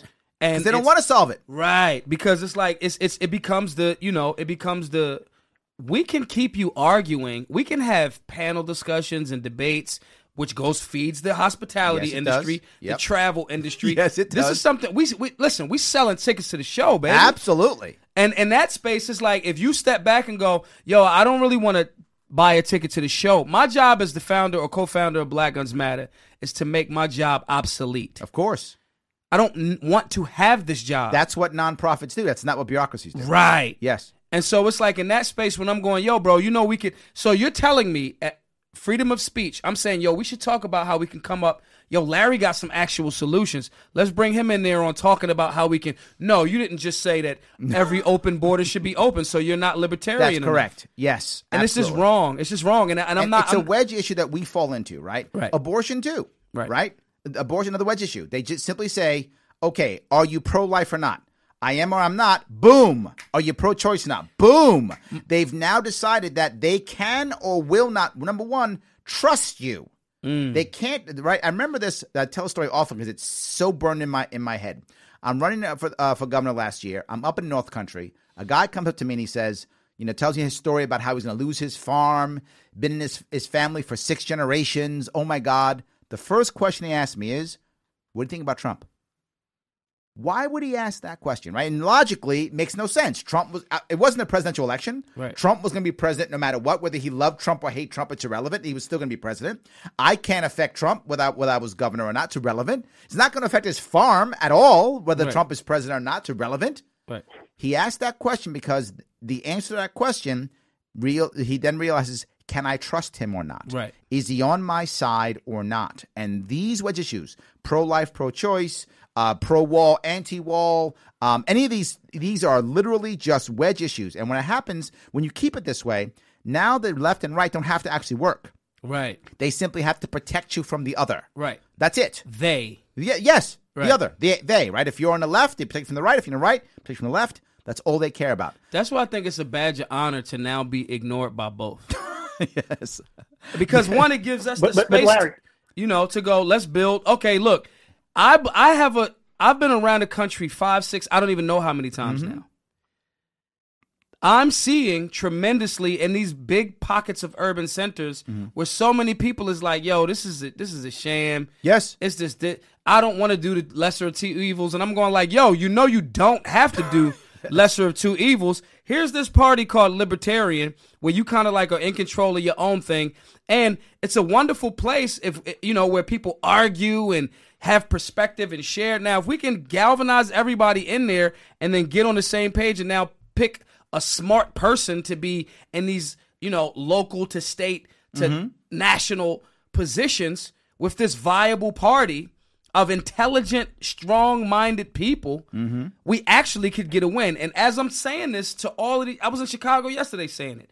I'm in red rooms, blue rooms, and they going, yo, maybe this is going to work. And it's no reason why we can't now collectively go, and that's where the forgiveness angle comes in. See, I was right with the forgiveness. See that? Where I go, yeah, y'all are wilding, but still bring your army and brings more people into this camp. Absolutely. You know what I mean? Hold on, Daniel wanted to say something. Go ahead, Daniel. You gave me a butt, Larry.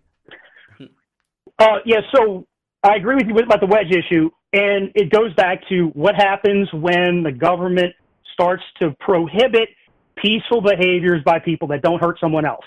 Yeah. Yes. It always ends up being a big problem. Absolutely. Movement. And I'm not saying that, hey, the border should be wide open, but what used to happen in the past? People used to go take vegetables, et cetera, during the growing season and then go back across the border when it was where it's less expensive for them to use those dollars. But now there's this prohibition, so they just come and stay. Plus there's the free give-me's and stuff. So, but it's definitely a wedge issue. I totally agree with you on that. Right. Yeah. That's my biggest issue is that I said this actually on Joe Rogan, and Joe Rogan didn't believe me. I was like, they don't want to solve this problem. He's like, well, of course they want to solve the problem. I'm like, no, they don't. Because it's why solve the problem? If I solve the problem, then I have to actually work. Right. And then I'm responsible for it. I don't do that. Out of a job now. Well, they'll find a reason. But yes, I get your point, right? Look, I talk about this all the time, right? For your bureaucracy, right? And my job is to service the people, right? I'm going to service the poor, right? That's my job. I give them services, whatever those services are. Yeah. What am I going to do? I'm going to keep servicing them. Right. I'm never going to help them. Right. I'm going to keep servicing them. My job isn't actually to help them out of poverty. Yo, that's my job crazy. is to service them. So I will keep servicing them. Today I took a meeting, and in this meeting, one of the dudes told me, I said, well, tell me how I could, work and help y'all out. And he literally said, oh, we don't do direct services. Of course, yes. And I was like, wow. Like you have a building. You have like an office and a floor in a building, and you don't directly serve the people that the job is here to do. And I'm like, oh, okay, that's cool, but not really, but all right. Yes. You know what I'm saying? And it's an interesting thing. But I guess, again, maybe if this is spiritual, right? I know I go all like la la land. If this is spiritual, maybe that's the natural progression in a tangible term. If we saying, like, okay, I go from Democrat to kind of like Republican to Libertarian to something else. Maybe this is the natural progress of someone evolving and getting, maybe this isn't just the individual, a Larry or a me, or maybe it's the collective now going this direction of saying, okay, we have to shed some of these labels, right? To kind of like push this particular, it's like George Washington saying, yo, I don't want to do parties. Right. Like, I'm cool. Like, well, no, I think we are tribal. I mean, that's just what we are, right? We are naturally tribal. I get that. And I think our party fights internally when we don't have a purpose, right? I saw it in New York State. When I was running in New York State, the party was relatively united in New York State, not outside, but it was relatively united because they were like, oh, we have this candidate we're getting behind. Let's get behind this candidate. We have a purpose. We have a meaning. Let's do this. Then the election's over. Let's kill each other, right? Then we want to fight each other. Then we want to get mad. And it was your fault. It was your fault. And it's her fault. Right. It's everybody else's fault, right? All of a sudden now everybody's bad and it's civil war. It's horrible again. So I think we do have to have a purpose because we are tribal. Naturally we are. And we also, it's very easy for us to just find an enemy, right? Yeah. I would prefer if our back and forth, and I would prefer our back and forth in this country to not be left and right, which is I want to spend money on this and take away these rights, or the right, I want to spend money on this and take away those rights, but instead be liberty versus authoritarianism. Right. If we had that push or pull, we'd have a better country. It would be open. We would get it. We'd have a better country, right? Because then at least locally you could decide that you wanted more authoritarianism. And it happens, right? And people tease me when I say I'm actually okay with voluntary socialism. Right. I'm okay with the Amish, right? They're voluntary socialism. Right? The thing that libertarians have a problem with often, they say, well, we have to be free. It's about my rights and that kind of thing. And I tell them, a lot of people don't want to be free. Right. And they really don't want to be free. And you have to respect their That's right. That's exactly right. To like, oh, you want to be a slave? Cool. Yeah. Do your thing, or bro. whatever it's going to be. I want to be told what to do. Okay. Right. No worries. That's good. You can go join a commune. You can go join a cult if you want to. You can go join the Amish. You can go be told what to do. You can go to do good. Do your for thing. You. Right. If that makes you happy, go ahead. Right. As long as it's voluntary and you can leave. Right. Right? Because maybe at one point you're going to realize, this Amish stuff is not for me. I don't like churning butter. I actually think an iPhone's pretty cool. I'm going to leave. Right. And you can do that. And I don't have a problem with that. And people tease me. They say, Larry, who the hell would accept voluntary? What are you going to voluntarily detain yourself? Yes. Yeah, it's called the military.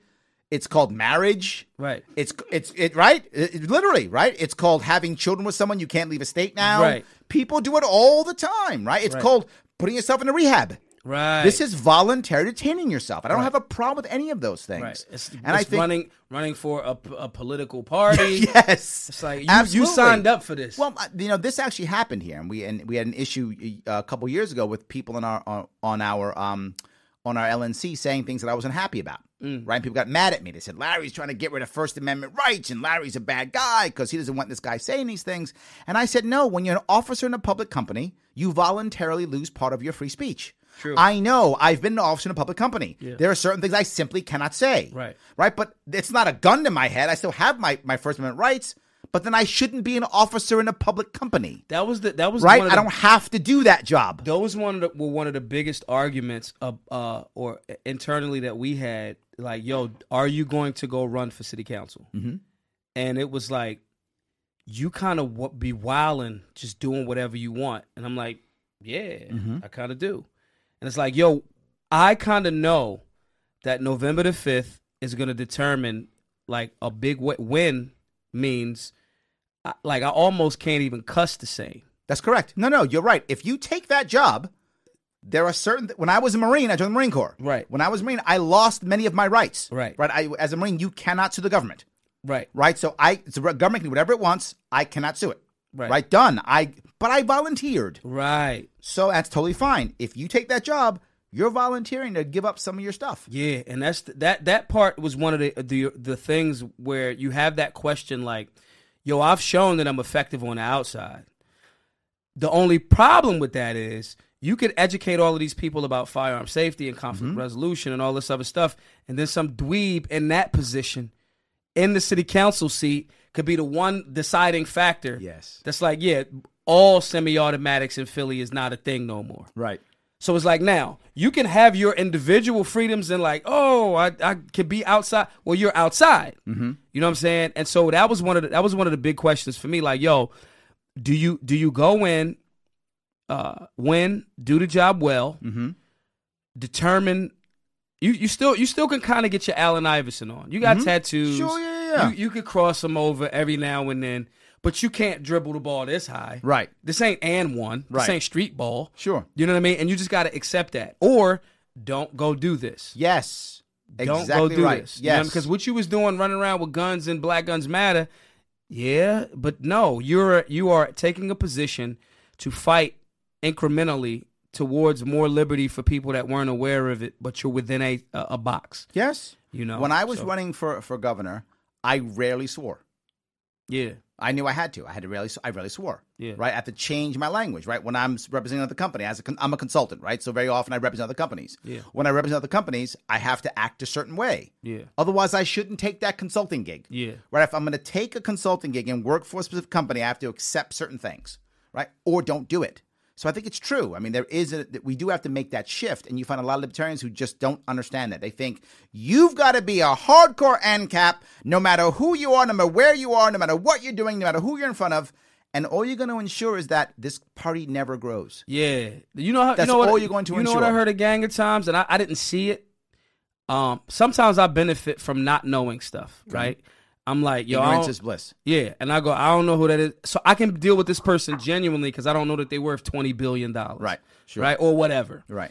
I didn't hear much about the guy that like ran around naked or something like that. Yep. Mm-hmm. And then everybody was like, yeah, your party's. I'm like, well, I ain't see that. All I seen is like a bunch of smart dudes and women. So I don't really, you know what I mean, even know about that. But at the same time, it was like. No, I get your point, right? What you do is you have to understand who you are and what your people are doing. And look, you have to worry about Philly. Right. That's your world. That's what you got to worry about, right? I had to worry about New York State. Right. And most people in New York State don't even know what libertarian is. Right. Have no idea. Right. Don't know. So that's what I was dealing with. So for someone who may be in Ohio or Idaho or insert state who's going to insult me and say I'm not good enough, to be fair, I don't really care. Yeah. I care if they're in New York and they vote. Right. That's what I care about. Right. You're in New York and you vote, I care. You're not in New York and or you don't vote, I don't really care.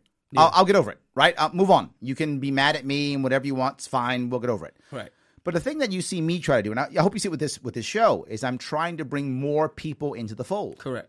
And the people who get so angry and upset, I would hope they would see what I'm doing and say, yeah, I don't like certain things Larry Sharpe does. I don't like this or I don't like that. But he's bringing people into the fold. Right. So let me start training those people to be the things that I want them to be. Yes, I want libertarians to be this way. Larry brings them in. Thank you, Larry. We'll take it from here.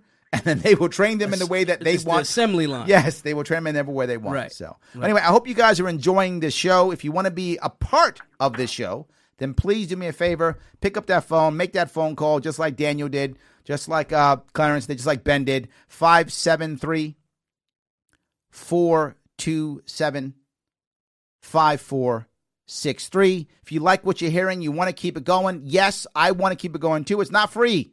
Not free, damn it. Costs money.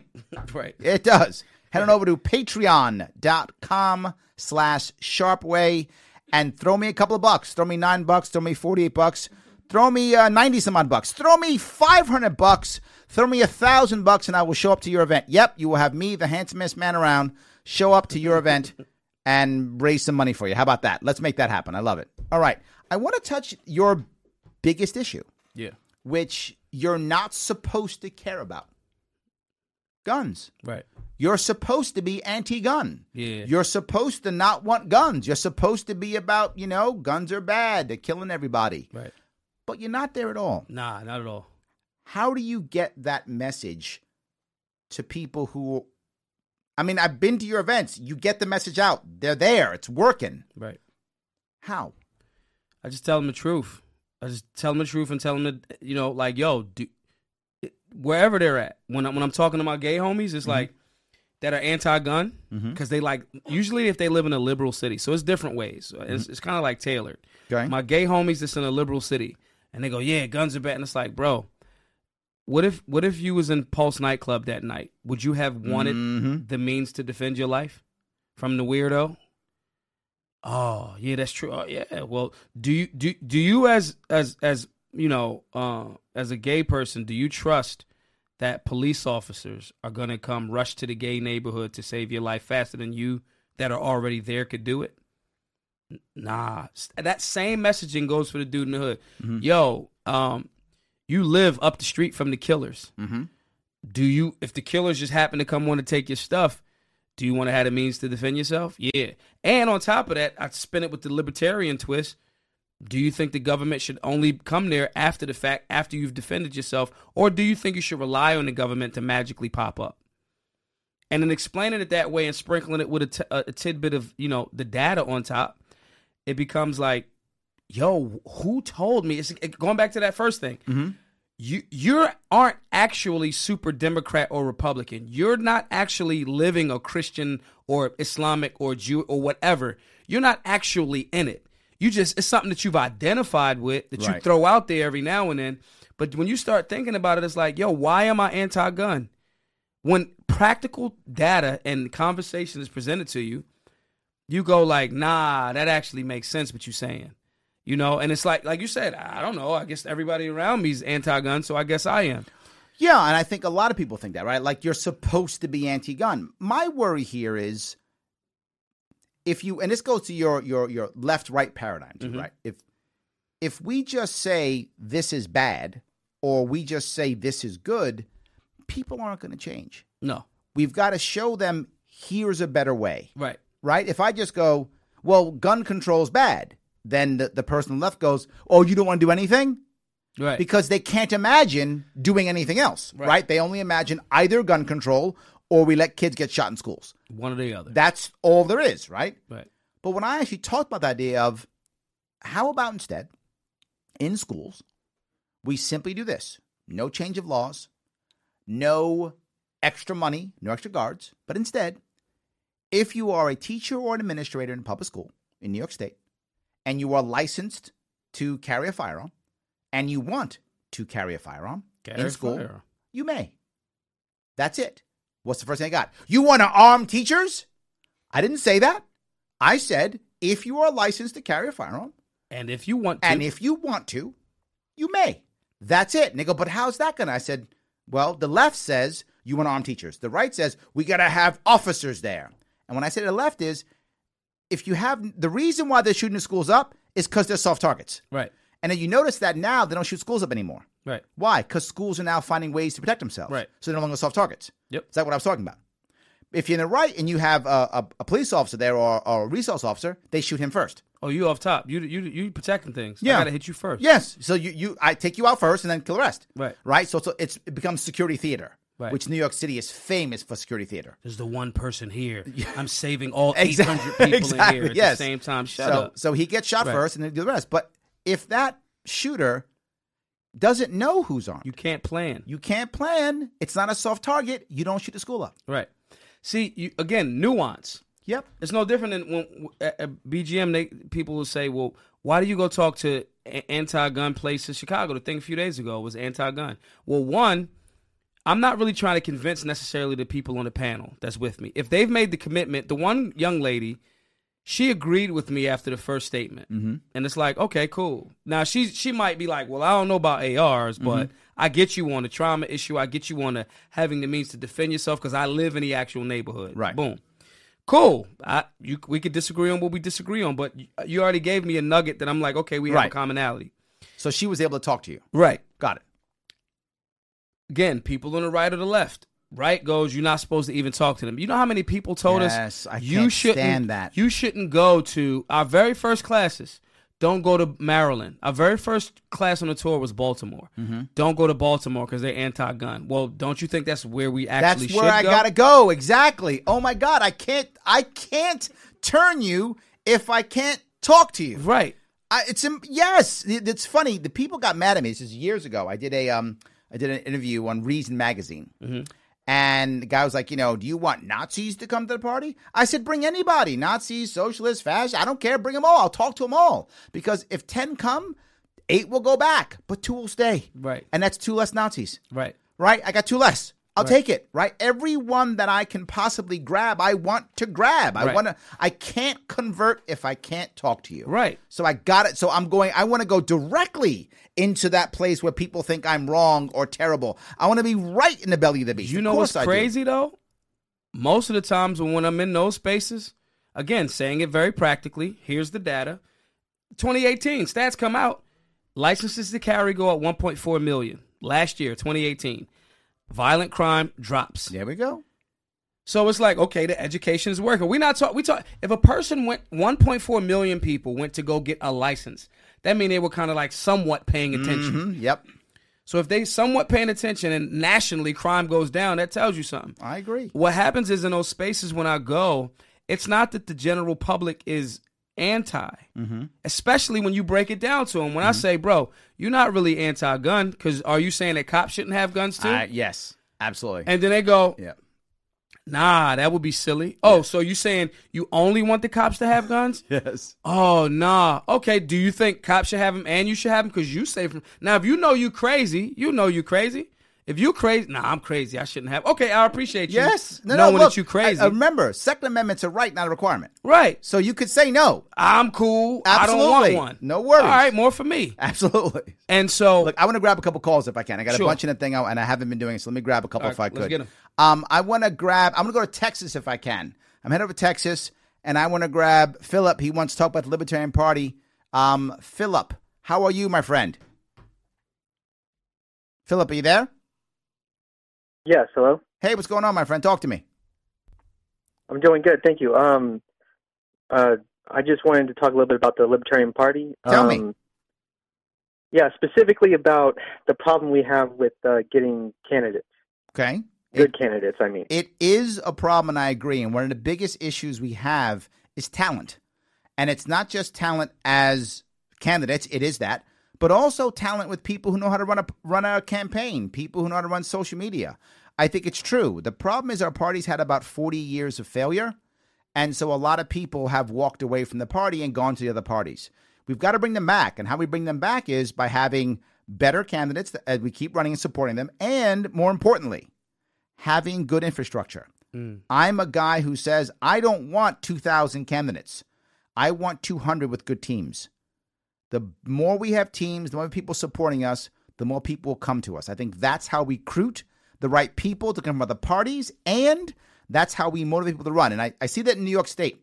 We have over in New York State, we had less than 20 libertarians running last election cycle. Now we have over 200. And at least a third of those are people who were on my campaign in some way, shape, or form, right? They saw me do it. They were part of it. They felt that. They go, you know what? That's for me. They jumped on board. And most of the people who were on my campaign are now on someone else's campaign. Love. So they're learning more and more and more. Right. I think that's how we do it, Philip. Thank you. As I personally have looked at the party as like struggling with this self-defeating cycle, like you mentioned, where, you know, people leave because we lose, and then, well, we can't win if people are leaving, right? Yes, but the issue is once we lose, and this is why I'm doing what I'm doing. I'm trying to show you that even though I lost, like I lost my last election, right? I lost. It was obvious. But I'm still here. Right. I'm still here. I'm not walking away, and most do, which is why I'm bugging Maj. He's not going nowhere. If I got to come to Philly and drag him back, I'm doing it.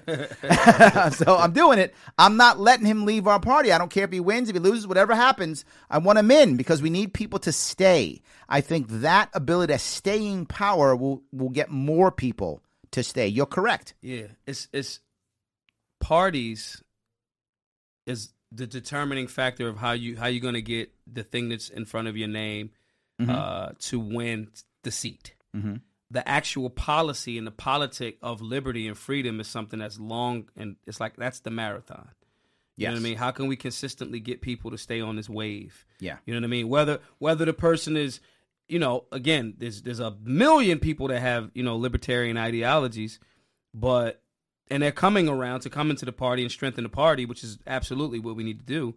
But at the same time, I still want to engage people that, okay, you might not be in the party right now. Yes. But I still want you to spread this ideology and still have the conversation, because then you'll go, well, what's this about? And that 10 other people that you communicate with, again, 7 of those people might join the party or will join the party. Absolutely. You know what I mean? Especially as we, like you said, build the infrastructure and things like that. So, Phil, did I answer your question?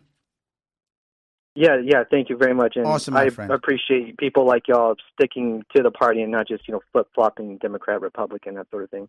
Thank you, my friend. I appreciate the call.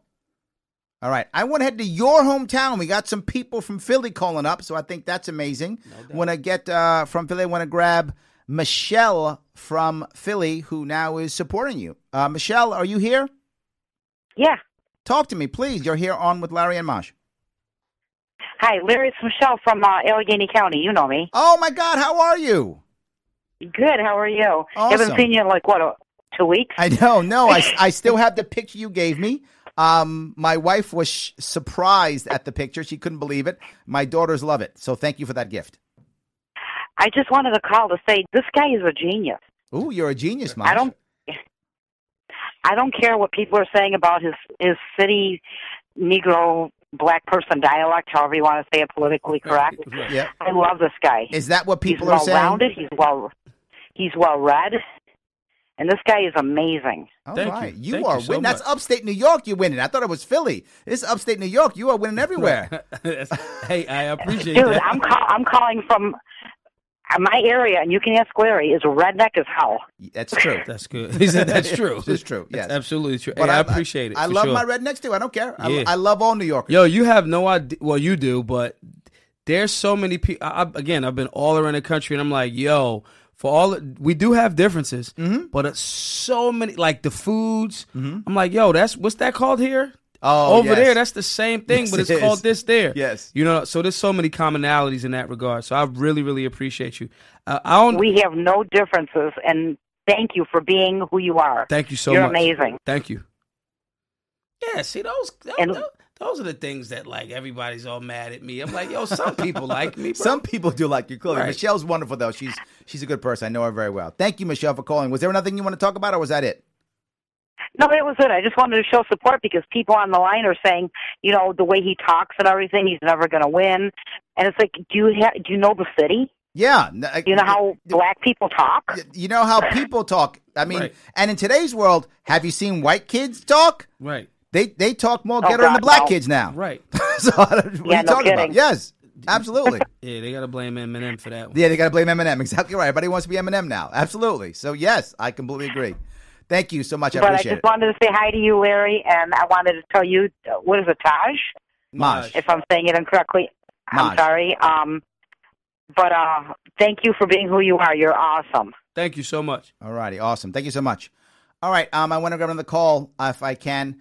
I think I'm going to grab Jason from Washington Heights. This is up here in Manhattan. So now we're in Manhattan time here. Okay. So Jason, how are you?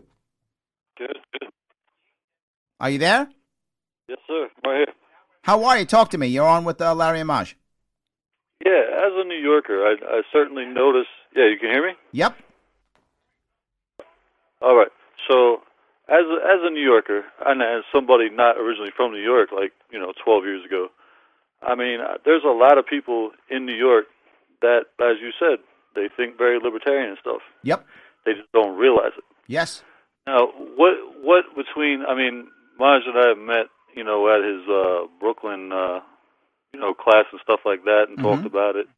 But what can be done on either libertarian end or Black Guns Matter to do more consistent local type outreaches and stuff like that? Yeah, this is a very hard part. You are absolutely correct. And if you've noticed what I've been doing since after the election, I've been traveling throughout the state trying to touch every single county to build out local county organizations. Right. You are absolutely right, my friend. That's the next step for this state. It is actually having vibrant local groups that can do things like support Maj when he comes over, right? They can help support a Black Guns Matter event. Right. They can do that kind of thing at a local level. They have the connections locally. They can make sure people show up. Absolutely. I think the answer is literally going locally and building out. In my view, look, I'm biased. I think the party is the answer. I think we build out local party affiliates, and the party affiliates will know who the registered libertarians are in the individual areas. They will have a good email list. They will have a good social media presence, and they will make sure people are taking. I mean, tonight we've had a bunch of phone calls. We've had people who are going back and forth. Why? Because of what we built, right? I built during the actual campaign, right? Out there talking. People know they show up. I feel like that's the answer. Yeah, I agree with that 100%. It's no different than when we do BGM classes. Having an attorney, a lawyer, an attorney, a trainer, instructor, a ranger, whatever, in that actual locality that already is in the community and bringing the people to the community, bam, that's like an instant infrastructure. Bam, then we get these cells all around the country. And then now those people can start, and they're in this particular region. Oh, Maj, you know anybody in such and such? Yeah, what part of Florida you in? Oh, I got a guy in Orlando. I'm in Miami. Okay, I got a guy in Florida and, Miami and Orlando, and Right. then those local spots start to build together, and you create Right. the network. Absolutely. I think that the party's 1972, which isn't a very long time, especially in comparison to the other. Absolutely. These guys is hundreds of years old, Right. And so I think that's actually the answer too. And I see how it's scalable. Right. I see how Yes. it's the same thing. You know what I mean? It's just like we have an advantage actually. One, because we're building a party during a time in the information age where more people are going, yeah, like I said earlier, some people is like, nah, I don't know about this mainstream. I think they lying about this. I'm really not feeling these quote unquote two major parties. I'm not really feeling them. And we have the ability to spread a message infinitely faster. Yes. Well, there's another piece I want to add to this. And I hope this is also clear to you too. There's also an idea of consistency. Yeah. Right? I've built out businesses before. I've built out platforms before. And when you build them out, what you have to realize is, as a general rule, when they first start, they fail. Yeah. Right? And you've just got to keep doing it. When I ran my campaign, this is a true story. The first event I did had one person at it. Wow. I showed up to a diner. There was one guy there. So my body man, his name was Zach. He was upset. He's like, that's it. I'm out of here. So he walked away. I had lunch with the guy. Right. That was my first That was the event. event. I'm doing air quotes here. That was my first event. It was one guy who showed up. Yeah. So I just had lunch with him. We sat down, we had lunch. That was my first event. And before you know it, I was getting 100 people, 200 people. It got bigger, right? But I had to be consistent. People had to realize. And you're getting more people in the Bronx now, too. I've always wanted to go out to those meetings, but it's like, my schedule has not allowed me to, but certainly I'm seeing that you're getting more numbers out there. Right. Oh, yes. The Bronx party's an actual party now. Manhattan. Right. Yes. People really respond well to that message, and especially when you expose the contradictions going on in politics right now, they're like, yeah, you're right. Like, this makes no sense whatsoever. Yep, absolutely. That we're following these two parties. It's just they contradict themselves, and they're not representing the people at this point, either one of them. I agree completely. I want to say people just need to have open dialogue where they can talk about the issues directly amongst people and realize the spectrum of belief that's in between these two ends, No, I get it, and I want to say thank you for the call. I really appreciate it. Sir, all right. Keep it up. Have a good night. All right. You too. All righty. I want to grab another call if I could. I know I'm trying to get them all off before the show ends. So I want to grab someone from you at an event in Chi-Town. Yeah, right? that was a couple days ago. There we go. Yeah, yeah. So Eli is on the line. Eli from Chi-Town, how are you? Good. What's going on, guys? Yo, what's up, E? Hey, what up, much? I just wanted to thank both of you again. For a big influence for me. Can you guys hear me? Absolutely. Yeah. Go ahead. Okay. I just let you know that you guys have been a big influence for me, and just the way that you guys make every topic so simplistic. Did you just insult us? So, no, but the thing I want to talk about is when I was with Maj this past Saturday at the Economist event. Mm-hmm. After the panel, we were in the back room. We were chilling, and this wonderful Muslim sister came about and then asked Maj just a question. Mm-hmm. From that moment on, it was just it was more captivating how it came out, how it first turned out, and then at the end of it, I just wanted Maj to explain what happened in that day. Okay, so, Maj, tell us the story. So this was a sister that after we did the round table, for 20, 30 minutes. She came in the back and she asked about, well, did you know what the founding fathers meant really when they did this whole Second Amendment thing? And I'm like, yeah. Mm-hmm. And I kind of don't care because I know if you go to, well, they didn't mean it for you. Okay, cool. Mm-hmm. They didn't. But that's codified human nature. Mm-hmm. You know what I mean? These are birthrights. I have the right to defend myself regardless. Mm-hmm. Was her point because we were slaves? Was that her point? Kind of going that way, or in essence saying that she felt like it would be more impactful to ban guns and stop people from having them as opposed to educating people about having them. And I'm like, yeah, in that space, I said, well, what do you do with the guns that are already here? Well, they shouldn't be here, but they are. That's correct. I love that one, but they shouldn't be in the first place. I love that all the time. But they're here. Yes. So what are you going to do then? Mm-hmm. Well, do you don't think your efforts should be to, again, you're going back to that circle. But the beautiful thing, and I think it's the point of what Eli is saying is, Rhonda Ezell was there. Eli was there. Janine was there. Josh was there.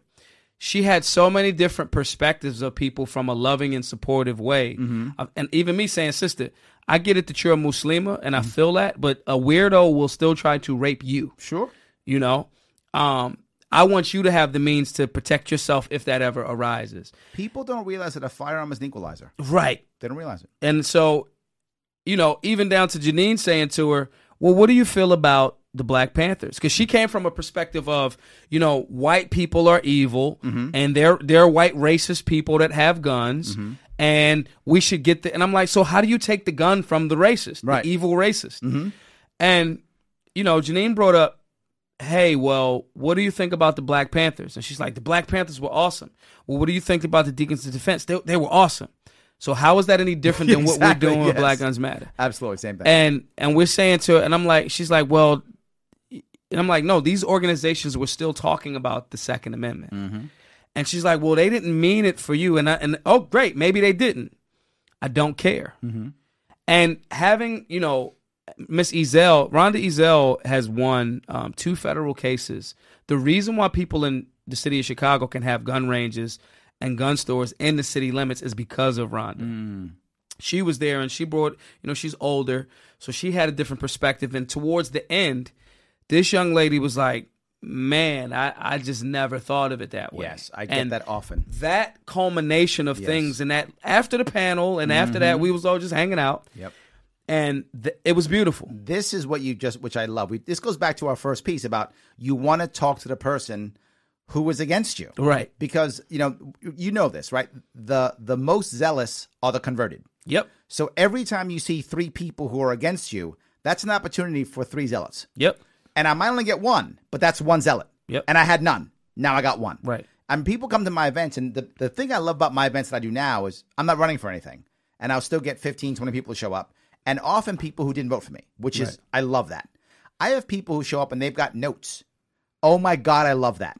Right. Oh my God, I brought questions. And I'm like, yes. Yeah, I got awesome. you. Because what I know is that person's buying my swag that day. Yep. I'm 100% sure they're buying a sign or a shirt or a cup.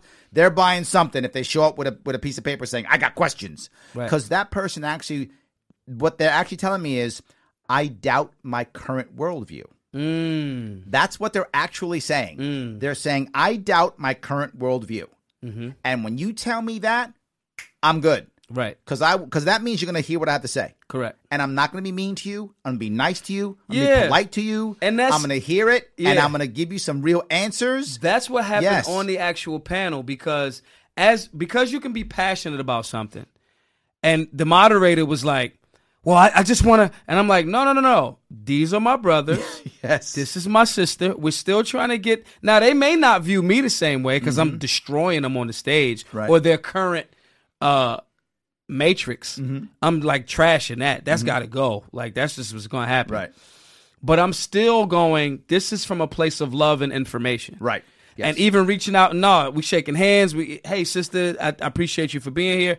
It does not, when you play chess, again, I tweeted this earlier. The person on the other side is trying to trap and kill you. Sure. I don't knock the chessboard over because I know that you're trying to trap and kill me. Right. I play the game. I respect your moves. I make my moves. I actually win and convert them to be sitting on the side of the board with me when I beat them with that smile because we're just playing a game of chess. Right. And so for me, it's like it's easier to do that. And what to Eli's point, that was a beautiful scenario there. And we talked about this too, especially having 2 women there as well, because we've had classes that we've done. There was a lady when we did USC, Southern California. She came with her husband, and the husband knew like he didn't have really she was anti-gun. And she wound up leaving, cussing us out and everything. And I initially was like, yo, she was like, do you want me to leave? And I'm like, no. No, I want you to stay. and tell your friends. Right. Yes. But absolutely. she couldn't get past the fact that I'm not yelling at you. Yes. I'm going to tell you where you're wrong. Yeah, but you broke her preconceived narrative. Right. And she did not like that. Right. And she had to get out of that area. And now, to the point of, I wish, because it was, even though it was a small event, it was like a private classroom because it was a college campus. Right. At that moment, I wish that there were more women at the table. I always wish them at the table. You know what I'm saying? I always wish it. Because that's one of other problems other problems that we have. Right. It's every we have guy. A lack of females. It's all of the guys, Yep. and it's her as the one wife. Even if we're not coming with that energy, it's a defense mechanism. 100%. I agree. So at this one that Eli's talking about, it was Janine and an elder that are both saying similar things from a feminine energy, feminine perspective that she could receive a little bit easier. Of course. And it was really dope. It was really Eli, dope. I want to say thank you so much for that call. I appreciate that. Thank you, guys. And Maj, man, I'm telling you, good luck on that tour on California, man. No doubt. There we go. All right, guys, did you liking what you're hearing? Guess what? This costs money. Support us. Head on over patreon.com/sharpeway. Do it now. Come up with some cool swag.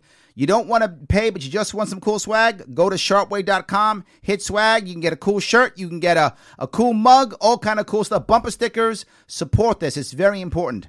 Maj, I want to say thank you so much for coming. Thank you. Amazing that you came over. This was a great conversation. I'm so glad that you were here and you took the trip. Thank you. I know you got more stuff going afterwards. I'm going to get you out of here so you can do your other stuff. Yeah. I appreciate that. And everybody else who's listening, thank you so much. I will see you guys here. Oh, can I plug the... Oh, plug away, please. Listen. Oh, my God. Yes, plug away. Maj for Philly. I need everybody's support. The election is November the 5th of 2019. MajForPhilly.com. Shame on me for not doing that. Maj4Philly.com. Please go ahead, support him, particularly if you're in Philly. Yeah. But even if you're not, this is a man we need in our party. He's making moves. He's running. He's sacrificing to do a lot for our movement. Let's support him. And I will see you all next week here at the Sharpe Way.